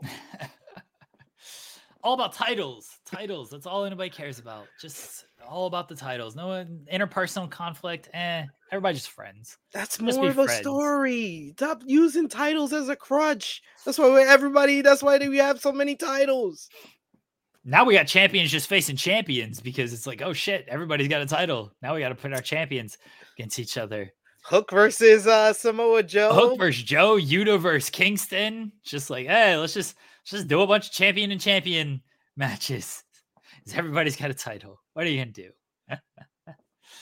I will be the continuality director for AEW. You can hire me for continuality director. Continuity. Miscontinuality. No, I made up a word. Miscongeniality is a good movie. Slept on. Very slept on. Shout out to the GOAT, Sandra Bullock. She rules. Miss Continuity. Mr. Continuity. SP. No, I like what I said. Why is it continuality? That doesn't make any sense. Continuality. It's making up a word. Continuity. I love working on words. It's great. Continuity. You know what I meant. I know what you meant. You said it wrong. We'll talk about some WWE. Let's talk about the real big topic of the week. Yes. All right. What do you think the real big topic is? I don't know. You're going to tell me. You're supposed to be the continuality director. You're supposed to continuality my thought here. What are you going to talk about? Jerome Continuality. That's great. I might have to change my title real quick. The big news story of the week was TK and gender on social media. But what are you talking about? I can't find it. Somebody mentioned it in the chat, and now I've completely I've lost it. Cat Williams, yeah, Cat Williams too. Cat Williams that was last week at this point though, wasn't it? Yes. Yeah, those more last week. We talked about that on FMC. We actually did like a lot. Yes, we did. We did a whole review where we were just quoting. We were just doing different quotes. Go over, check it out. It's on the channel right now. I mean, we do have to before Jimmy goes, we should preview one of the shows that's going down this Saturday, since we have like 400 of them to talk about. You want to talk? Which one you want to start with? All right. Well, what stands out to you this weekend? There's a lot going on this weekend. What are you most excited about this weekend? I've made it no secret. My favorite promotion in wrestling is New Japan Pro Wrestling. And I feel like the NJPW Battle in the Valley show is one of, if not the best, strong USA show that they have ever put together. And mainly that comes down to those top 3 matches, because we very rarely get a guarantee like potential match of the year candidate in the main event. You'll sometimes get your traditional NJPW main event like we did last year with Hiroshi Tanahashi versus Kazuchika Okada, but getting Okada versus Ospreay this year just gives you that guarantee, you're going to see one great match on this show. But then when they added Shingo Takagi versus Jon Moxley in a no disqualification matchup with their history from Dragon Gate USA, that's going to be great as well. And then Eddie Kingston versus Gabe Kidd for the AEW Continental Crown. And I saw there was some confusion because the first graphic that they put out for New Japan said AEW Triple Crown, and people were like, well, AEW and New Japan need to get together because one's calling it the AEW Triple Crown, one's calling it the AEW Continental Crown. You have Gabe Kidd saying he's only going to go for the NJPW Strong Openweight Championship. Are you defending one title or all the... They're defending all the titles. Let's relax, guys. Let's calm it down. New Japan even corrected it on their website to AEW Continental Crown, because probably someone from AEW was like, we're not calling it the AEW Triple Crown. We're calling it the AEW Continental Crown. So they know the Continental Classic is how we got here. So let's do it. I do think it can be confusing. It can be confusing. And I do think... I'm just getting used to saying AEW Continental Crown. And I do think like it almost lessens the results. Like, I don't feel Gabe Kidd has any shot at winning an AEW title in this match. If it was the New Japan, if it was just the Strong Openweight title, I'd be like, okay, all right, maybe Gabe Kidd has a chance. I don't feel like he's gonna win an AEW title though on a New Japan show. Like, well, he's the New Japan guy, and on January 31st, he becomes a free agent. Yeah. I don't see it. I don't see him winning like an AEW title. It feels like if Eddie's going to lose this title, he's going to lose it within AEW. I just don't see him ever losing it on like a New Japan show. I mean, I could be wrong. Maybe at some point that's what eventually happens. I think the one reason I have pause about that is because we didn't even have New Japan people in this Continental Classic. So now I'm supposed to think that like a New Japan person is going to win this title and then compete in AEW. Like, I just don't see it. I don't. I think that the reason that they didn't want to have a New Japan person in the Continental Classic is because that would have been taking a spot from someone who's on the active roster. So I Sorry to understand. Jay Lethal. I mean, good point, but but I understand that part of it. Also, New Japan was doing their World Tag League, but there was major stars who weren't in World Tag League that could have been in the Continental Classic. So there's points on both sides. I think that is still going to be a great match, a hard hitting kind of brawl scrap between those It's gonna be a two great guys. match, no doubt. I think that the real kind of toss up is the other two matches, because I don't know if Jon Moxley is going to lose a third straight match in New Japan after losing at Wrestle Kingdom for the IWGP Global Championship and then losing on New Year's Dash when he had the Blackpool Chaos Club. He lost back-to-back, and he's very rarely done that in New Japan. So to lose a third time. Yeah, he didn't get pinned in that match, though. Ishii got pinned. No, he didn't get pinned in any of these matches, in neither match, but he's lost. He's lost. Yeah, Moxley he lost. He lost. As long as he doesn't care. He's like, as long as I'm not looking up at the lights, I don't care. Yeah. But this matchup should be very interesting because Shingo Takagi's also coming off a big loss after losing the Never Openweight Championship to Tama Tonga. Shouldn't have lost that match, but he lost the Never Openweight Championship to Tama Tonga at Wrestle Kingdom. And Shingo Takagi is probably the most underrated wrestler in the world. He should be considered one of the best wrestlers, the top stars in New Japan, and not always New Japan or the Western fans see him as that. So I think this is going to be a big showcase for him. And then the Okada Ospreay matchup is interesting because this could be between one guy that's leaving and another guy that's staying, or it can be between two guys that are about to be out the door. So it's very interesting with that matchup. Okada's winning. Yeah. Okada's staying too. Yeah, probably. Probably now after the report that he didn't get along with Obari. Okada's winning. Okada's staying. I think there would be more smoke to Okada losing if we'd heard anything about it in the last month. Like, we really haven't heard like anything about Okada potentially leaving. And so that makes me believe that he's just going to end up staying.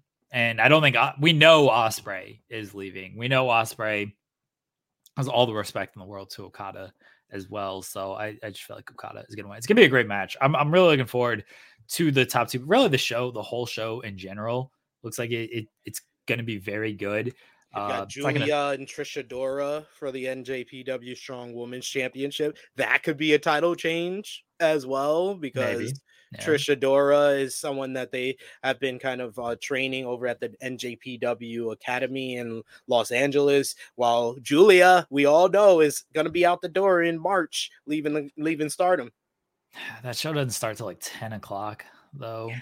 And like, so it gives you time to watch Collision and some of TNA Hard to Kill. Yeah, it gives me time to do more work and then stay up later to do more work. I'd much rather like all the shows be on at once because I got enough screens to like deal with it. And then I know when I'm done. Like, okay, it's 10 o'clock. I'm done for the night. It's 11 o'clock. I'm done for the night. Instead, it's 1 o'clock. I'm still working because there's going to be some type of stupid issue with this show that makes it delayed for 30 minutes. Every single New Japan USA show gets delayed for 30 minutes for some reason.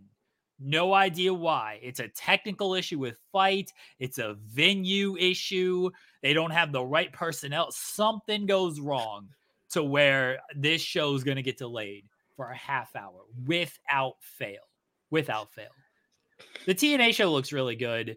My issue with the TNA show is there's been no build to it because they've just been running specials on their television. Yeah. It's like, hey, come look back at the great moments in Impact, the great moments in TNA history. Come look back at the year in 2023. There's been no real build to this show. I'm wondering why they didn't do what they were doing. I don't know if I'm an old school TNA fan. I think I proved that by quoting Bully Ray and Aces and Eights. But when they had their little break, when they were going from network to network, like 2015, 2016, 2017. I know they were going from like Spike TV to Generation America or Destination America, whatever it was called, to Pop and all that. Between that period, I think when they went from Generation America or Destination America, to Pop, they had like a series of episodes that were just promos and build up because they were coming back and they were building up the characters and they were doing like a world title tournament and stuff. Why didn't they do that for like Hard to Kill? Like do like promos all the weeks leading up to Hard to Kill, so it'd be some type of buildup. You could just sit these guys down in a studio and do the little. They did that a little bit last night with the. Yeah, I know they did that. I know last night was the TNA Hard to Kill preview, but you could have done that like week to week. There's like 10 matches on this card. I did the preview with Joe Pearl on Truly, just like 10 matches for this card, and only like 2 of them have a story. Yeah, it was weird. Like, here's our big rebrand. We're not going to build this up on television at all. And maybe that was the point of like, we don't want to even acknowledge that we are rebranding to, we don't even want to confuse fans of like Impact. Yeah. We're TNA. It's just, true. We just want to do like a hard reset show.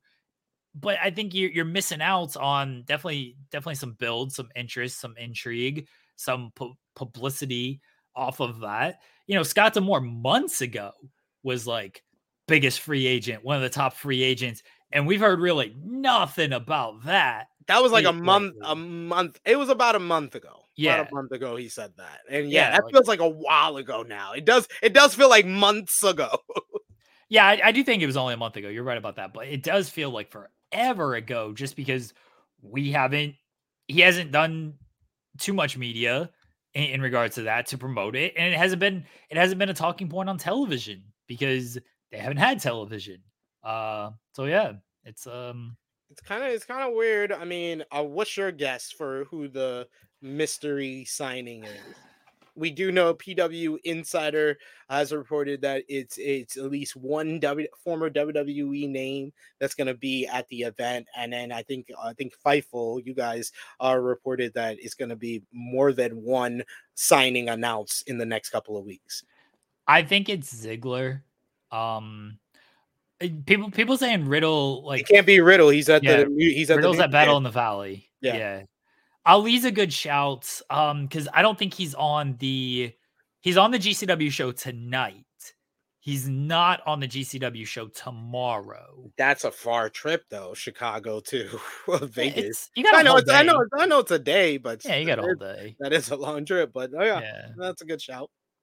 I hope it's Ali. I think Ali he's a great fit, and I think he brings something different to the company as far as the way he does like his vignettes and everything, and obviously his in-ring skills is in-ring skill. The problem is when you say it's on the level of like a Christian Cage and a Kurt Angle, Ali isn't that.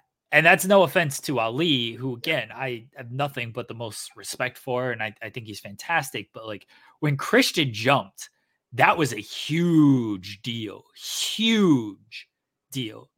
When Kurt Angle was, jumped over, that was a big deal. These are guys who are main event guys who were at the top of the card in WWE. Maybe Christian a little bit lower than that, but Christian was the first guy who but Christian chose. That was really bet on himself to go over there. Yeah, exactly. And Angle was, former world champion and everything. So like Ali's not that. Even Ziggler, I think he fits the build more. He does fit it more. And I like I like everything he's said since he's left the company. And I like the fact that Wrestle Kingdom was his first move.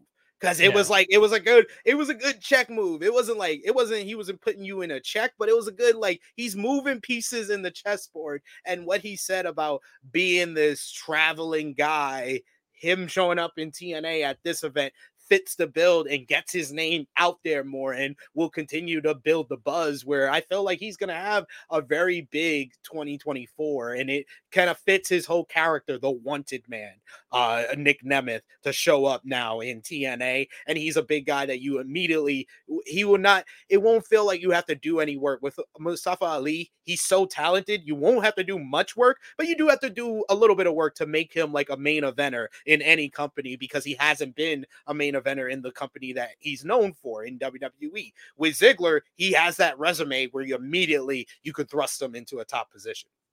People saying Hammerstone. They've already announced Hammerstone, so like that's not a big surprise. Shelton. I wouldn't be surprised if he signed with the company. That I'm very looking forward to that matchup with Josh Alexander. There you go. Fuck it. It's MJF. I respect it. SP3, our guest is backstage. Do you want to do the introduction? All right, folks. Fair warning. I'll do the warning that we usually have as a bumper on True Hill Heat. The words and the opinions of Jimmy Macaram do not represent those of True Hill Heat, Fightful Overbook, or In the Weeds. He is the man of 53,000 subscribers. You can go to him for your TV and movie reviews, as well as your honest criticisms of Tony Khan and AEW over on the True Hill Heat YouTube channel every Thursday on AE Ramble. He's my co-host and my friend of like 2 decades now. Jesus Christ. Jimmy Macaram is here. Oh, Jimmy. Hello, ladies and gents. Thanks for joining us. It's wrestling. Thanks for having me. I appreciate it. I've never shared the screen with you. I do watch you on AE Ramble. You are fantastic. You always pop me with your criticisms of AEW. So I'm very excited to actually have you on this show. People are very excited. Louis saying better not be PG Jimmy. People was like, is it Jimmy Macaram, the big guest? Yes. Kai, let's fucking go. Jimmy, how are you doing on this this Friday? I'm good. It's been a good day. It's been a fantastic 5 minutes or so. Just woke up, folks. Yeah, SB3 said we gotta have Jimmy later on because I don't know when he's gonna wake up. So, all right, let's we'll ask about AEW stuff. I know you reviewed the show, but for people who maybe didn't watch it or haven't heard, what are your thoughts on Sting's last match in facing the Young Bucks? As underwhelming as the Bucks are for last opponents, I can't think of a better one off the top of my head.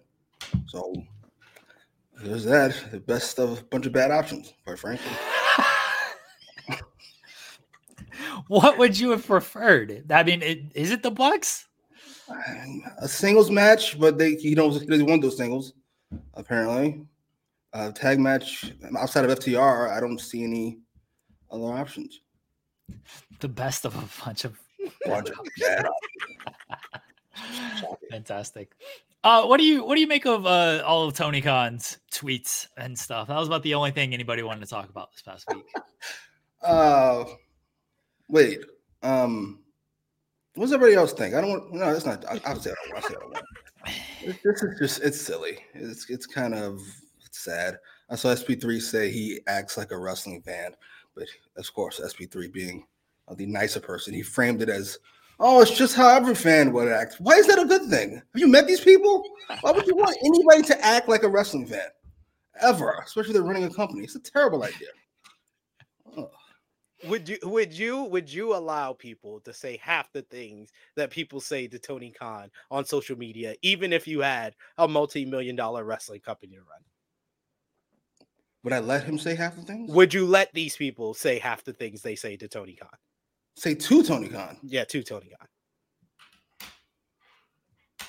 And not say anything in response.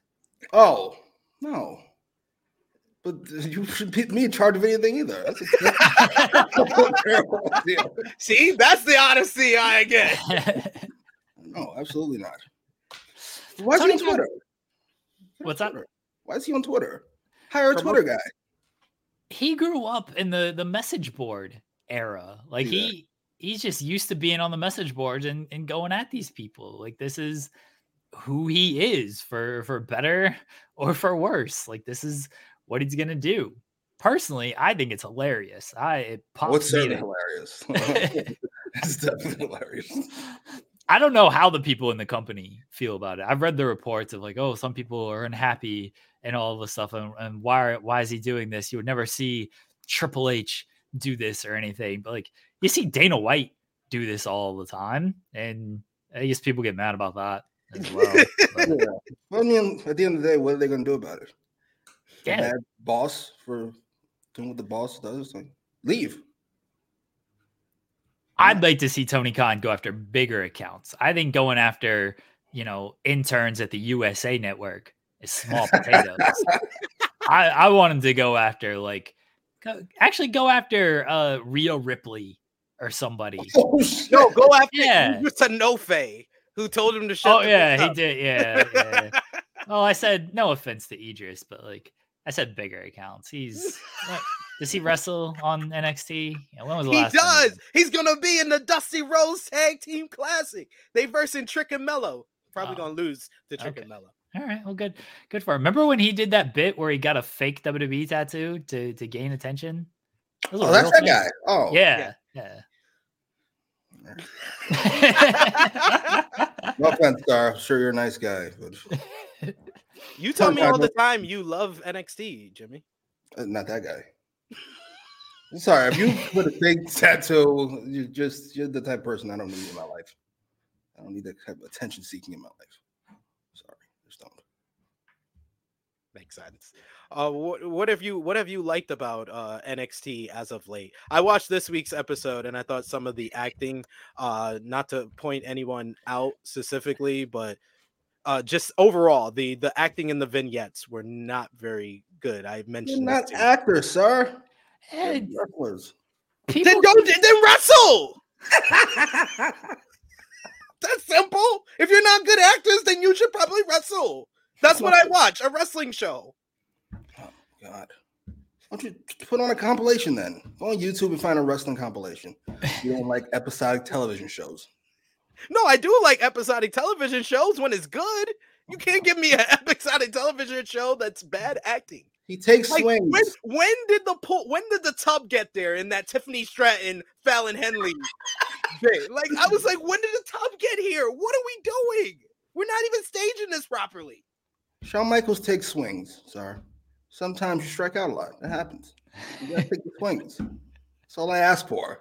Shooters keep shooting.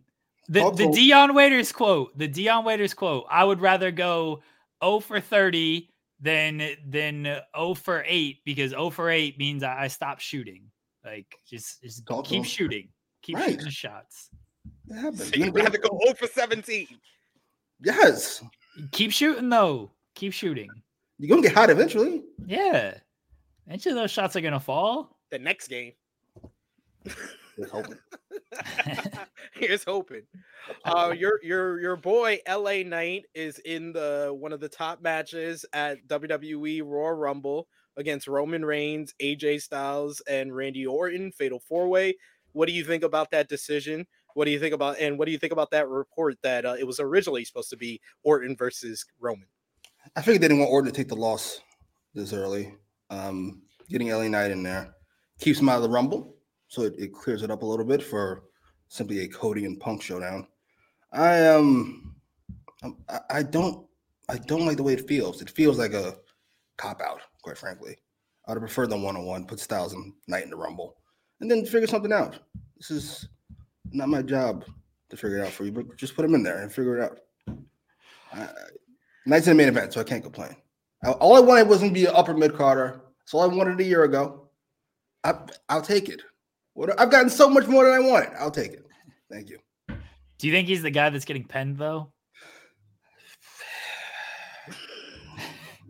It's 50-50 between him and AJ. Probably. I think.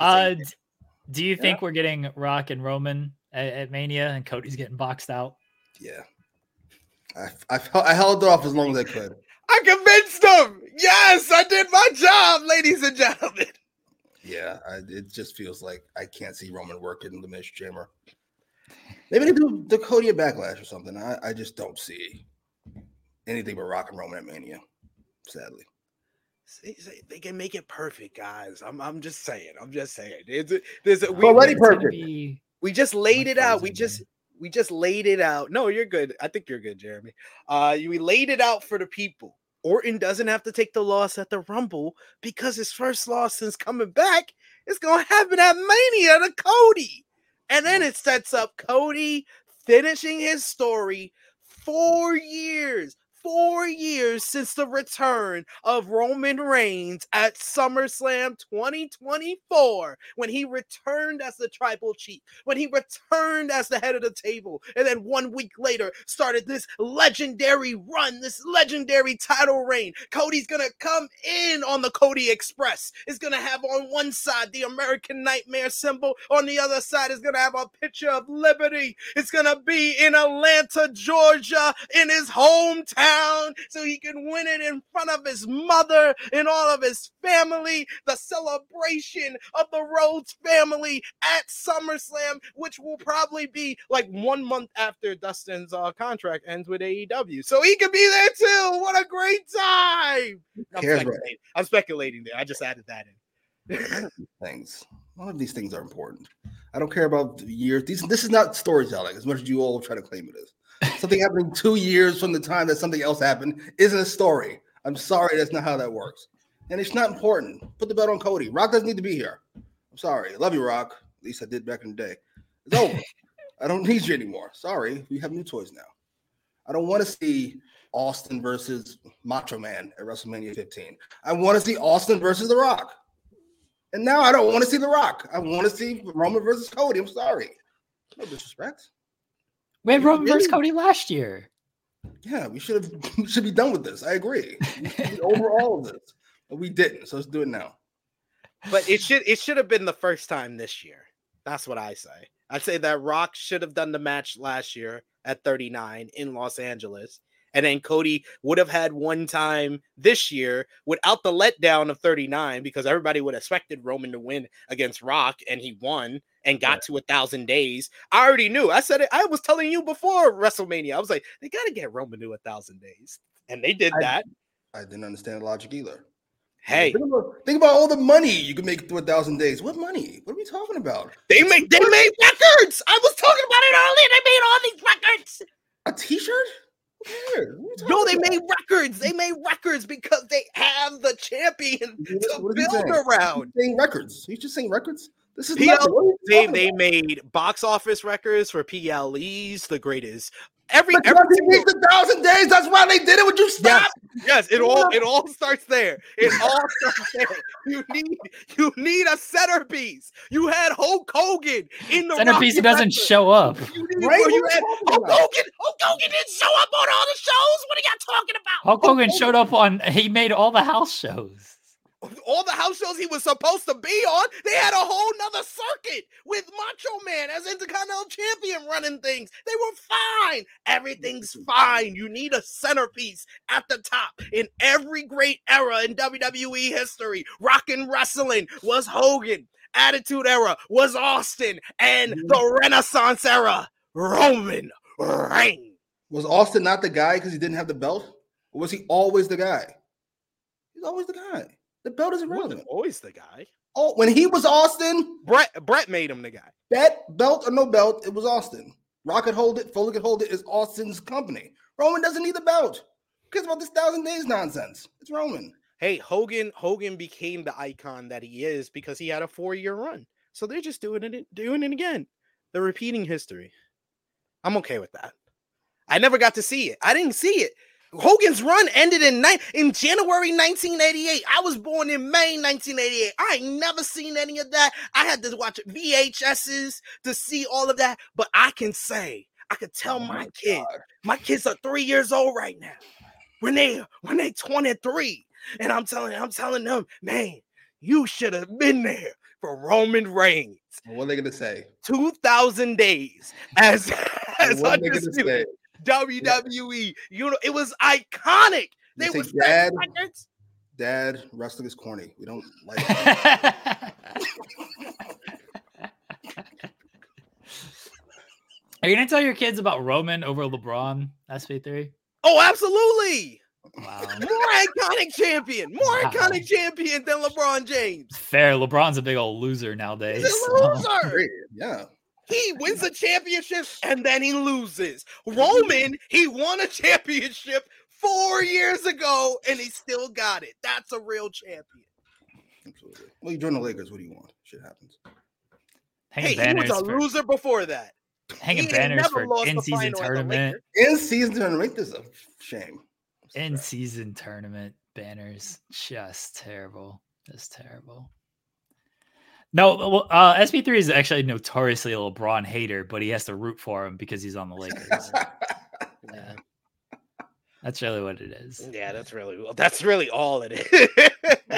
He doesn't actually like LeBron, so he came to my side. He joined the dark side when he came to the Lakers because I was hating on him, and he had to come to my team to make me stop.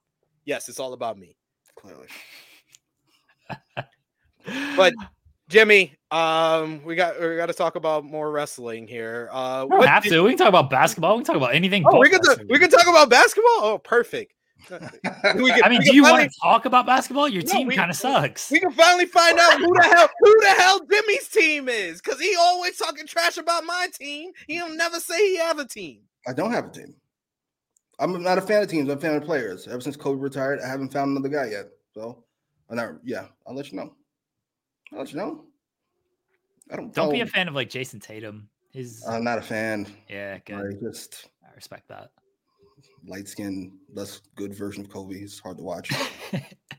Stop shooting threes. You just 10 else, please. Complains too much about the calls. Just all of it. It's gross. Terrible. I like Joker, but not enough to like root for the Denver Nuggets. How do you feel about Shai Gilgeous-Alexander? He thinks Kobe is a roided up version of Michael Jordan. That is precisely backwards, so I can't be a fan of him. Sorry. Any basketball player who doesn't understand basketball, I can't enjoy. But he is a great basketball player. I'll say that much. Top 10. Wait, he really said that? Yes. He said Kobe was a roided up. Kobe's the greatest player ever because he's a roided up version of Michael Jordan.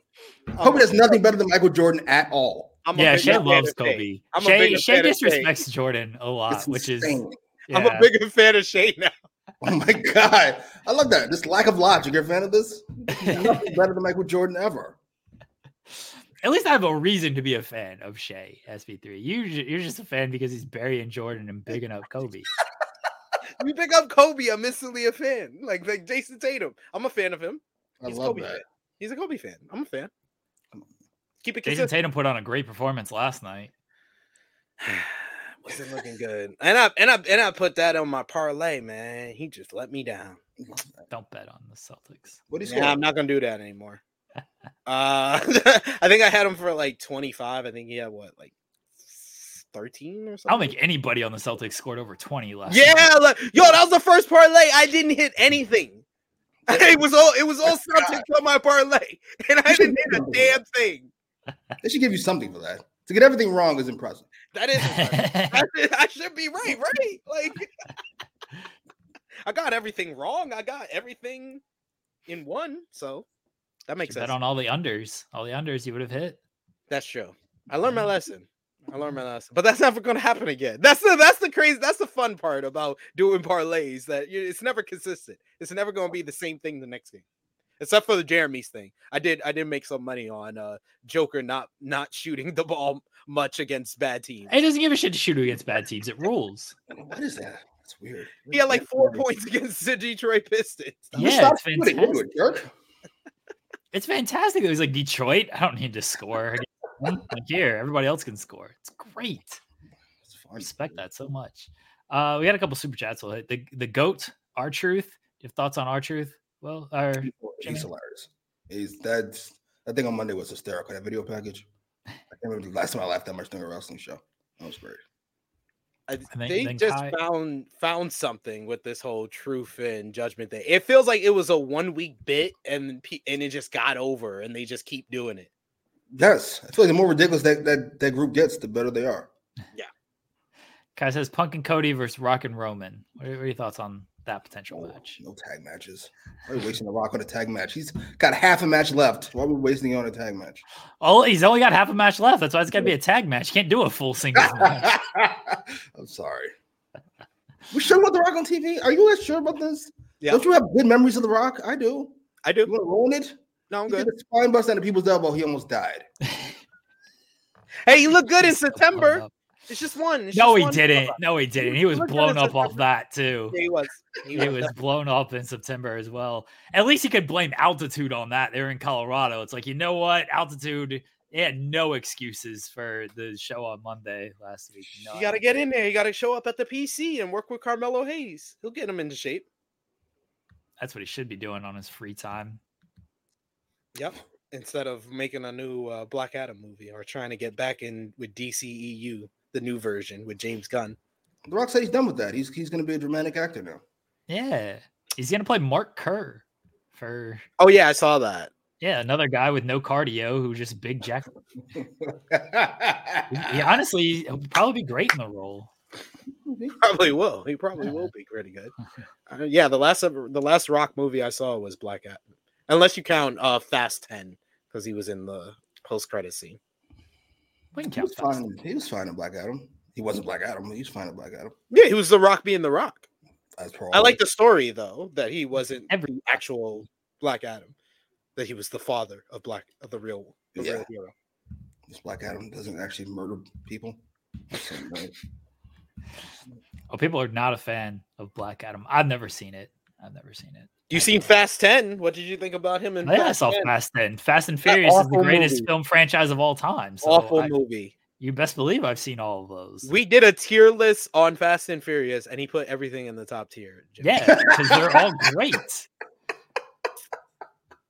Jason Momoa was fantastic in Fast 10. He ruled. He was the best part about it. I'll He give you that. was. Heard he was ridiculous in that. He was so over the He top was. and extra. But it was great. good. That was the best part about it. Because It was Brie, great. Captain Marvel. Oh my God, she bad? could have not been in the movie. Could have not been in the movie. You wouldn't have known it. I couldn't have told you Brie Larson didn't give a fuck about the Fast and Furious. I couldn't have told you that. Dude, nobody does. They're just all there getting payday, hanging out with their friends. And shit. Exactly. Ludacris respect making his it. 10 million for his 15 of 20 movies, according to Cat Williams. I respect it. That's the life right there. It's like when Sandler would do all these movies and just book his friends on it. None of them were funny by the end of it, but like they just all got a vacation out of it. Right? Sandler used to have the same people. Yeah. in those movies. I'm not hating on that at all. Rob Schneider. Rob Schneider got Grandma's consistent Boy. work. David Spade, consistent work thanks Yeah. to Sandler. I respect all of that. See, this is me. I'm being Adam Sandler. I'm putting Jimmy on. I'm on the show today. Jimmy on the show Wow. today. That's true. Wow. There you go. Taking credit. Yeah, Yeah. always. Taking credit. Always. How about that? What Fast and Furious series is not good. It's the greatest film franchise of all time. I'm sorry, I have taste, unlike apparently everybody in the chat. It's not good. Not good at all. Ban Me all and- these people. Me and Jimmy are like Dr. Dre and Snoop Dogg. Who am I? Am I Marshall Mathers? Yeah, you're Mark. I'll take that. Is it because I'm white? That's racist. You're the one who suggested it, sir. I didn't suggest that. I was gonna say Steve Berg or whatever, like the guy that Eminem goes on the track, talks to his producer. Oh, the manager? I don't. Yeah, Why do I don't want to be the me, Steve. manager. I feel like I've at least got some talent. Now you got some bars. I heard. I've popped people. I'm trying to battle rap Top Dollar. He's ducking me like a coward out here. I'm You trying should have to went to battle rap him. Vegas. You should have went to Vegas with Joe. I told Joel, let him know. I've messaged him. I told him when and where to find me at. I told him when we can do this. Nothing. Well, Top Dollar's he's a star, according to Top Dollar. Yeah. Oh, and I'm Snoop Dogg, by the way, not Jimmy. Jimmy put me on. Jimmy is put Dre? me. He put me on his channel first. So this is just reparations. All of this. So he's Dr. Dre. I'm Snoop Dogg because I smoke weed too. So, but yeah.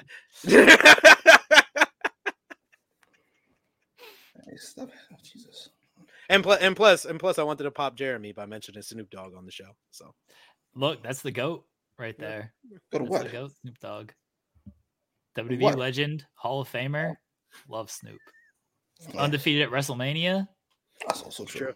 Yeah. It's true. Nothing but facts with Snoop out here.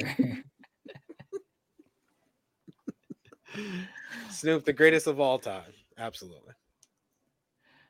Jimmy, anything else you want to talk about? Our show allegedly ends at noon, but give you the floor if you want to mention anything else. Brody Lee was great, and I heard he was a great person. We could stop using his name to get a pop or ratings or a tag team match or anything else. That'd be great. It makes me sick to my stomach. I don't care if WWE does it too. It also makes me sick to my stomach. I just want. Listen, I get it. It keeps him in memory. Can you just pay the family money? Like, do you have to get something out of it too? I don't ask for much. I don't need to hear Anna Jay say that I hope I made him proud by winning this fake wrestling match. That feels kind of gross. It just does. Just me, fair enough. I don't mind, but it does feel gross. And does anybody know when Jamie Hayter's coming back? Hopefully soon. Please. I'm ready. And why doesn't Tony Khan like Thunder Rosa? This is her first match back on Dynamite in what, like a year and a half, 18 months. Did commentary even mention it? Her name was. No, they just treated. Oh, she's here. She's back. Like what? Oh, she's Thunder Rosa. She was Thunder Ross or Thunder Roberts or Thunder. I'm sorry. I keep calling him racist, even though he's not, and he's Indian or whatever. I just find it funny to think that he could be. Like if he could be, that'd be funny, right? He was like secret events. It'd be like hilarious. It's like, what if he was? let's just live in a world where he was. Maybe that explains this, right? Explains Andrade, right? It explains who else? Malachi Black. He's got Black in his name. He wears blackface. He's confused. He's like, he only sees him from the right side, and he's like, "Oh, he's losing tonight." No singles match is egregious. Sorry. Not because of his incompetence, I'm forced to watch CM Punk versus Adam Page like twice in WWE. That is gross. I'd rather not, if you don't mind. I'm not interested. You were a big fan of CM Punk. What do you think about CM Punk going 0-2 in promo exchanges in WWE so far? He didn't go 0-2. He's 0-2. He's 1-1. He won that one with Seth? Certainly. He did not win. No, he didn't win either of them. He definitely didn't win against Drew. Drew just blamed him. Let me tell you something. If somebody punch you in the face and he goes, the last one you get, he won. He won. You're lucky to get away. He won. He definitely won. He did not say that to Drew. That is a good point. He was like, you know what? I'm gonna eliminate you last. I was like, what? I don't like that one. Yeah, I don't know. He lost to Drew on Twitter too. Drew posted that photo and he was like, "Say it to my chest." Like he lost that one. He was just going off on Twitter. Yeah, it was hilarious. He's got more personality than I thought. I was like, when did Drew become one of the best promos in WWE? Like it seems Drew's like been great. No, he's always been a great like babyface promo. I thought he was like above average. Was WWE, not a lot of them know how to do good babyface promos. Let's be real. Now, in general, in wrestling, the babyface promo has become like a lost trope. You either get a really corny one, really fired up one that's always yelling all the time, and then you got Eddie Kingston. It's like different levels of them. Like Eddie Kingston does it well. When Jon Moxley does his 2-minute backstage promo, he does it really well. Cody Rhodes does it really well, but not everybody across both promotions do it very well. But Drew McIntyre can. I did not know he had this as a heel though. That was the thing. Like everybody can have great heel promos, but he's able to be a very relatable heel. It's weird where I'm agreeing with a bunch of things he says as the heel, even as someone just watching it and thinking like a casual fan of, I think I'm supposed to agree with the baby faces, but this guy's making a lot more sense. That's how I feel watching Raw most of the time. He's got a fantastic character. I hope they don't ruin it by having him become like a mustache twirly villain. This is great.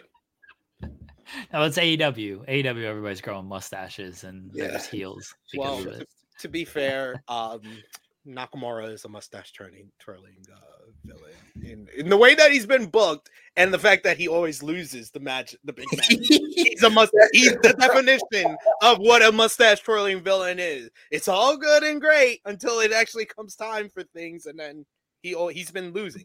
I will say that is the one issue I have with Triple H's booking off the top of my head, is that he got rid of Vince's awful disqualifications. Fair enough. I appreciate it. But now we have no reason for all these rematches. Like, I don't need to see Seth fight Nakamura twice or Balor twice or McIntyre twice. Why? He beat them already. Clean. What are you doing? There's no need. Oh, Jimmy, we appreciate you joining us. Let everybody know where they can find you at if you want them to follow you on Twitter. Sure. At Jimmy Macrum on Twitter. You probably get blocked if you have bad opinions. I blocked somebody the other day. What did he say? I think he said Cody was better than Dusty on the mic. He wasn't even talking to me. He was talking to somebody else. I just blocked him. Never need to see your opinion about anything ever again. Yeah, and on YouTube at Jimmy Macrum. There you go. Watch him on AE Ramble with SP3 as well. Thank you for joining us, Jimmy. Thanks for having me. Thank you, Jimmy. Oh, fantastic. Fantastic. He said I blocked someone because they said Cody was better. I mean, fair reason to block somebody. Like, you know, I like Cody, but let's be honest about things here. I'm surprised he's like, I blocked some dude the other day. He was saying Eric Bischoff was right about something. I was like, oh wait, that was me. I was just trolling. That was me. I assume a bunch of people just mute me and block me based on just my troll tweets. Like, I can't deal with you right now. No. You gotta fair. You gotta assume that someone doesn't like you. And I only realized that so many people had blocked me until I checked my comments for like one of my friends that are much more likable than me, like Stephanie Hypes or Seahawk Cam. Like, when I see their comments and it's like block. Oh, hide message. Oh, who's this person? Oh, I just assume everyone has me muted. It's just like, yeah, we follow Jeremy. We'll show up there, but like, he's muted. I can't deal with his friggin' troll and shit posting and stuff. Some people enjoy it, I guess. I don't know.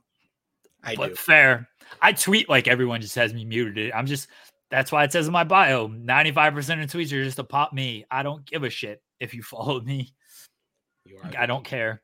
I don't want people to follow me. If you do, don't come at me that my opinion is wrong, because I'm probably not giving my actual opinion. You got work.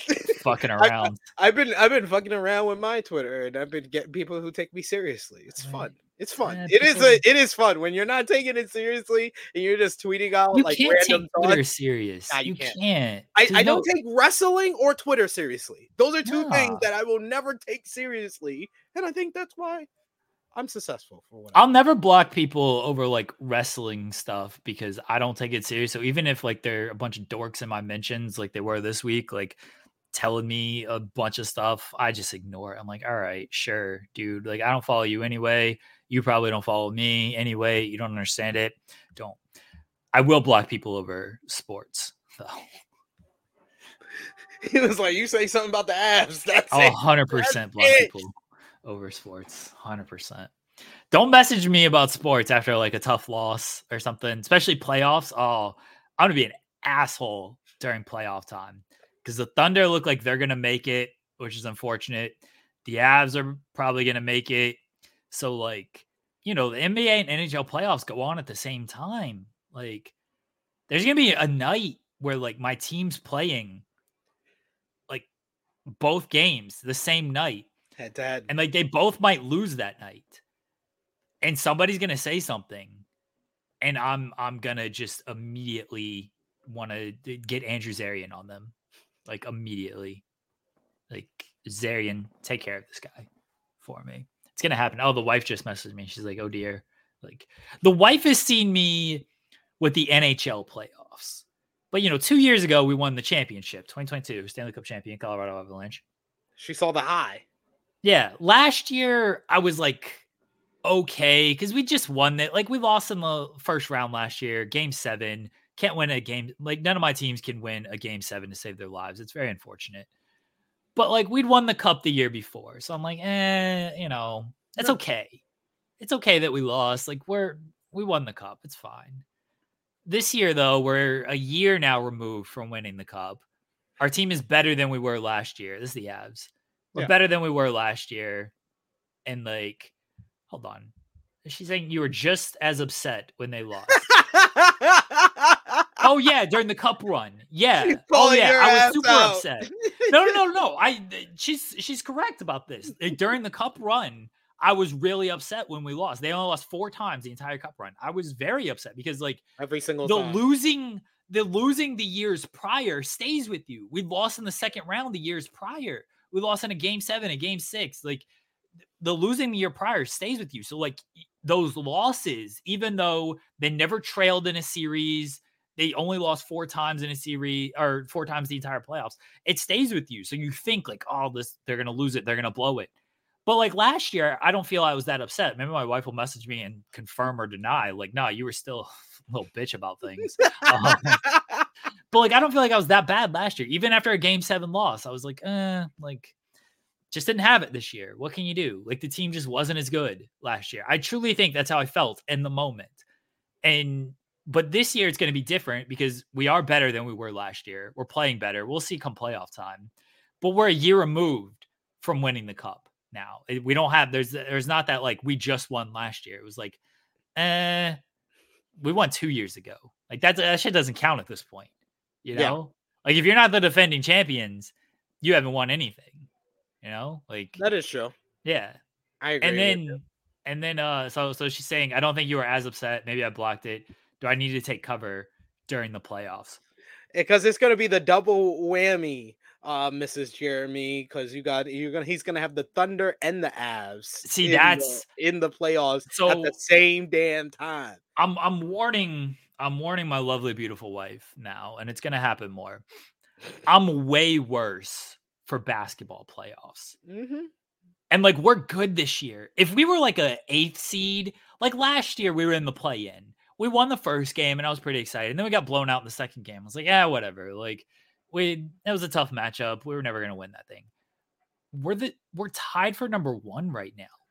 Like it feels like unless they really fall off, which I'm still expecting, like we're going to be like a top 3 seed. We're going to be like a kind of a favorite in this. The Avs are going to be a top 3 seed. They're going to be a favorite. Like it's different when you're the favorite because then you have the expectation there. That's why I'm trying not to get too high with this Thunder team because it's like we're a year ahead. Even though we are good, we shouldn't be this good. But like I know come playoff time, I'm going to be a wreck. And I take basketball more serious than hockey, even though hockey is my favorite sport. I take it more serious because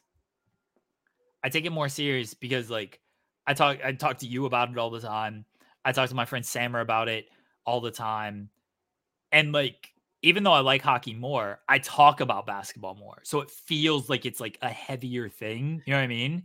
Yeah. So I don't talk about hockey with my friends that much. I don't have a lot of friends that like hockey. So it doesn't feel like this big old thing. Yeah, it's going to be, she's just saying like, I will sit in my designated spot on the couch and stay quiet. Like that's why basketball became like my favorite sport, is because all my friends, that would be the thing that we would always like kind of talk about. And yeah, every Laker loss, like I probably will say I had more pain as a Laker fan watching us lose in 2004 to the Detroit Pistons than any of the Laker championships that I've watched them win, which is about 6 of them at this point. I've seen the Lakers win. None of them I was as happy as much as I was in pain. Why? I remember crying. I was like 16 years old. I remember crying because I was getting ragged by family, friends, like people on the street. People in my neighborhood knew I was a Laker fan, and they were ragging on me. You let Detroit beat you? You let Detroit? They were like a 3 seed at that point. Like you were the Lakers. You had 4 Hall of Famers. Y'all could have. Yeah, I remember that. That was hard. So I do understand that sometimes it feels like that the losses hurt way more than the wins feel great. You at least had championships off of that. Like I know the 2004. It eases the pain. Yeah. But I had to wait like what 5 more years. 5 more years after that. We had to The get worst. that started a whole downfall. The next year we didn't even make the playoffs. We had Smudge Parker. Smudge Parker as the point guard. I'm sorry. Every time I have to say Smush Parker was a Lakers point guard. Like, some people that don't watch basketball, they will hear the name Smush Parker and they will say that sounds made up. No, he was actually the Lakers point guard after we lost in the 2004 NBA Finals. The worst. I've told this story before. It was the pandemic season. Avs lost game 7. They were down 3-1 in the series. They came back to tie it at 3. They lost game 7 in like the most brutal way possible. They scored with like 50 seconds remaining in the game. And I'm like, 50 seconds, we're good. We're winning this. We did it. And then Dallas scored to tie it. And so we go to overtime and we lose in overtime. And I'm just like, we lost in overtime. This overtime game 7 loss where we were leading with like, maybe it wasn't 50 seconds. It was under 2 minutes though. We were leading under 2 minutes and lost in overtime was one day after the OKC game 7 loss to Houston. And when the Chris Paul year. Yeah. So like back-to-back game 7 losses, both close games. One was in overtime. I remember I was doing the SmackDown post show back then. And I took a walk. I like the Avs game, they lost in overtime. It was like 7:00. And I had the SmackDown show to do at 8. I just walked the neighborhood for an hour. I was like, came back on, did the SmackDown post show. It was good, but like, yeah, I just walked, because I had to watch SmackDown, so I had to watch SmackDown. So you had to do it like you had to be back by like 7:59. Yeah, no, I had it taped and everything. I actually might have been gone longer, so then I could fast forward the commercial. But nice.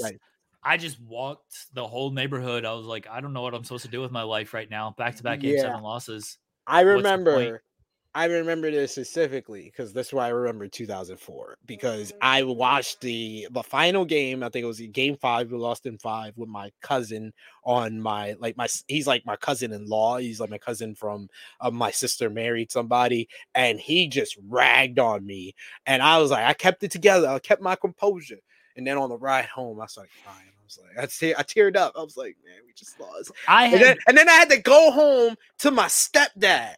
My stepdad, that's a Knicks fan. I had to come home to him ragging on me, dragging me. And I was just like, yo, you're a Knicks fan.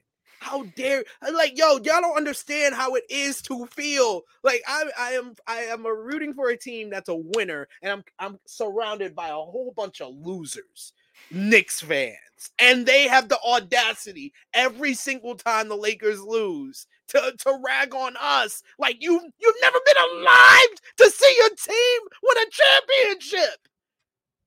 What? Why are you even saying anything? Sit your ass down.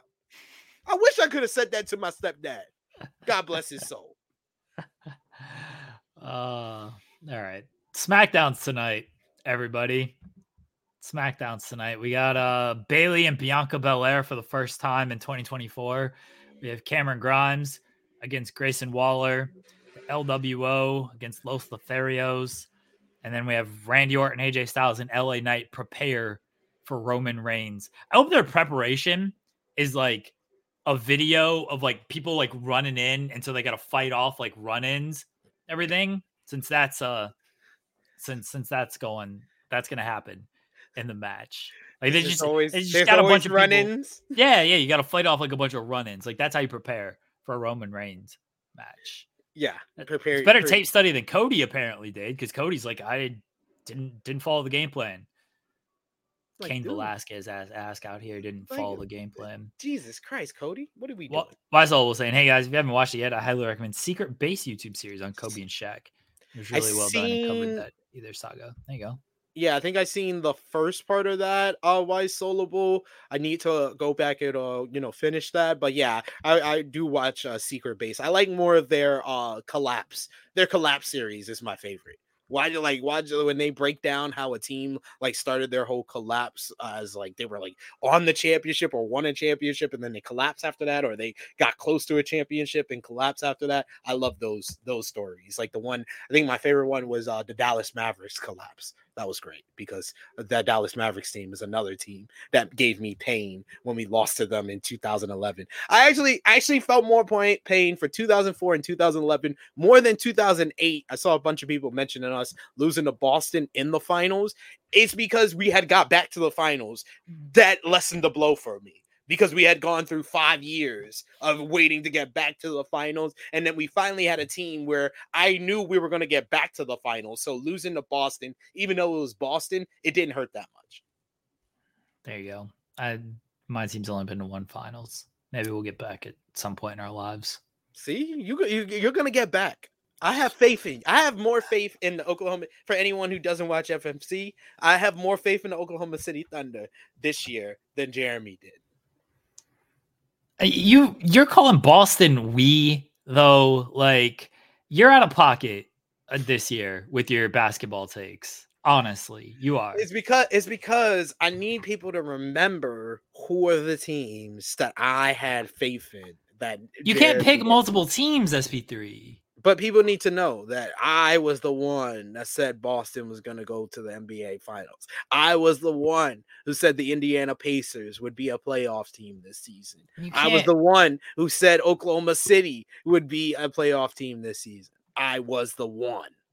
I mean, multiple people said it. But all of them? I don't remember. Exactly. I don't remember a lot of this stuff. But you can't say we. Like you can't say we. I agree. You just can't. I agree. Yeah. I agree. You slipped again on Tuesday. It's very unfortunate. I know. It happens. It happens. You know when you hate someone and you hate someone so much it turns into love. Nah, I just usually like ignore that person and never speak of them. I can't with Boston Celtics. Fair. They are all over the place. They played well last night. Good job by them last night. We could have played for that team last night. Hey, I would have made a shot. It was ugly. Unlike them. Ugly game. Yeah, it was. All right, everybody. Watch SmackDown tonight if you want. If you don't, I don't care.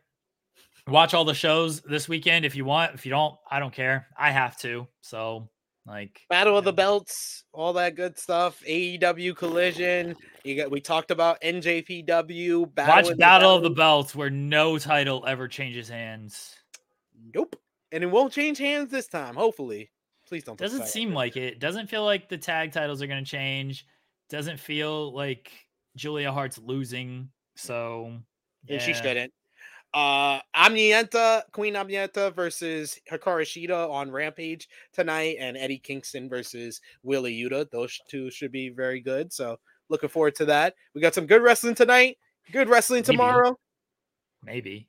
Hey, SmackDown's gonna be good. It depends on what your definition of good is. Okay, what's your definition of good? Really shitty wrestling is good wrestling to me. You might get that on SmackDown.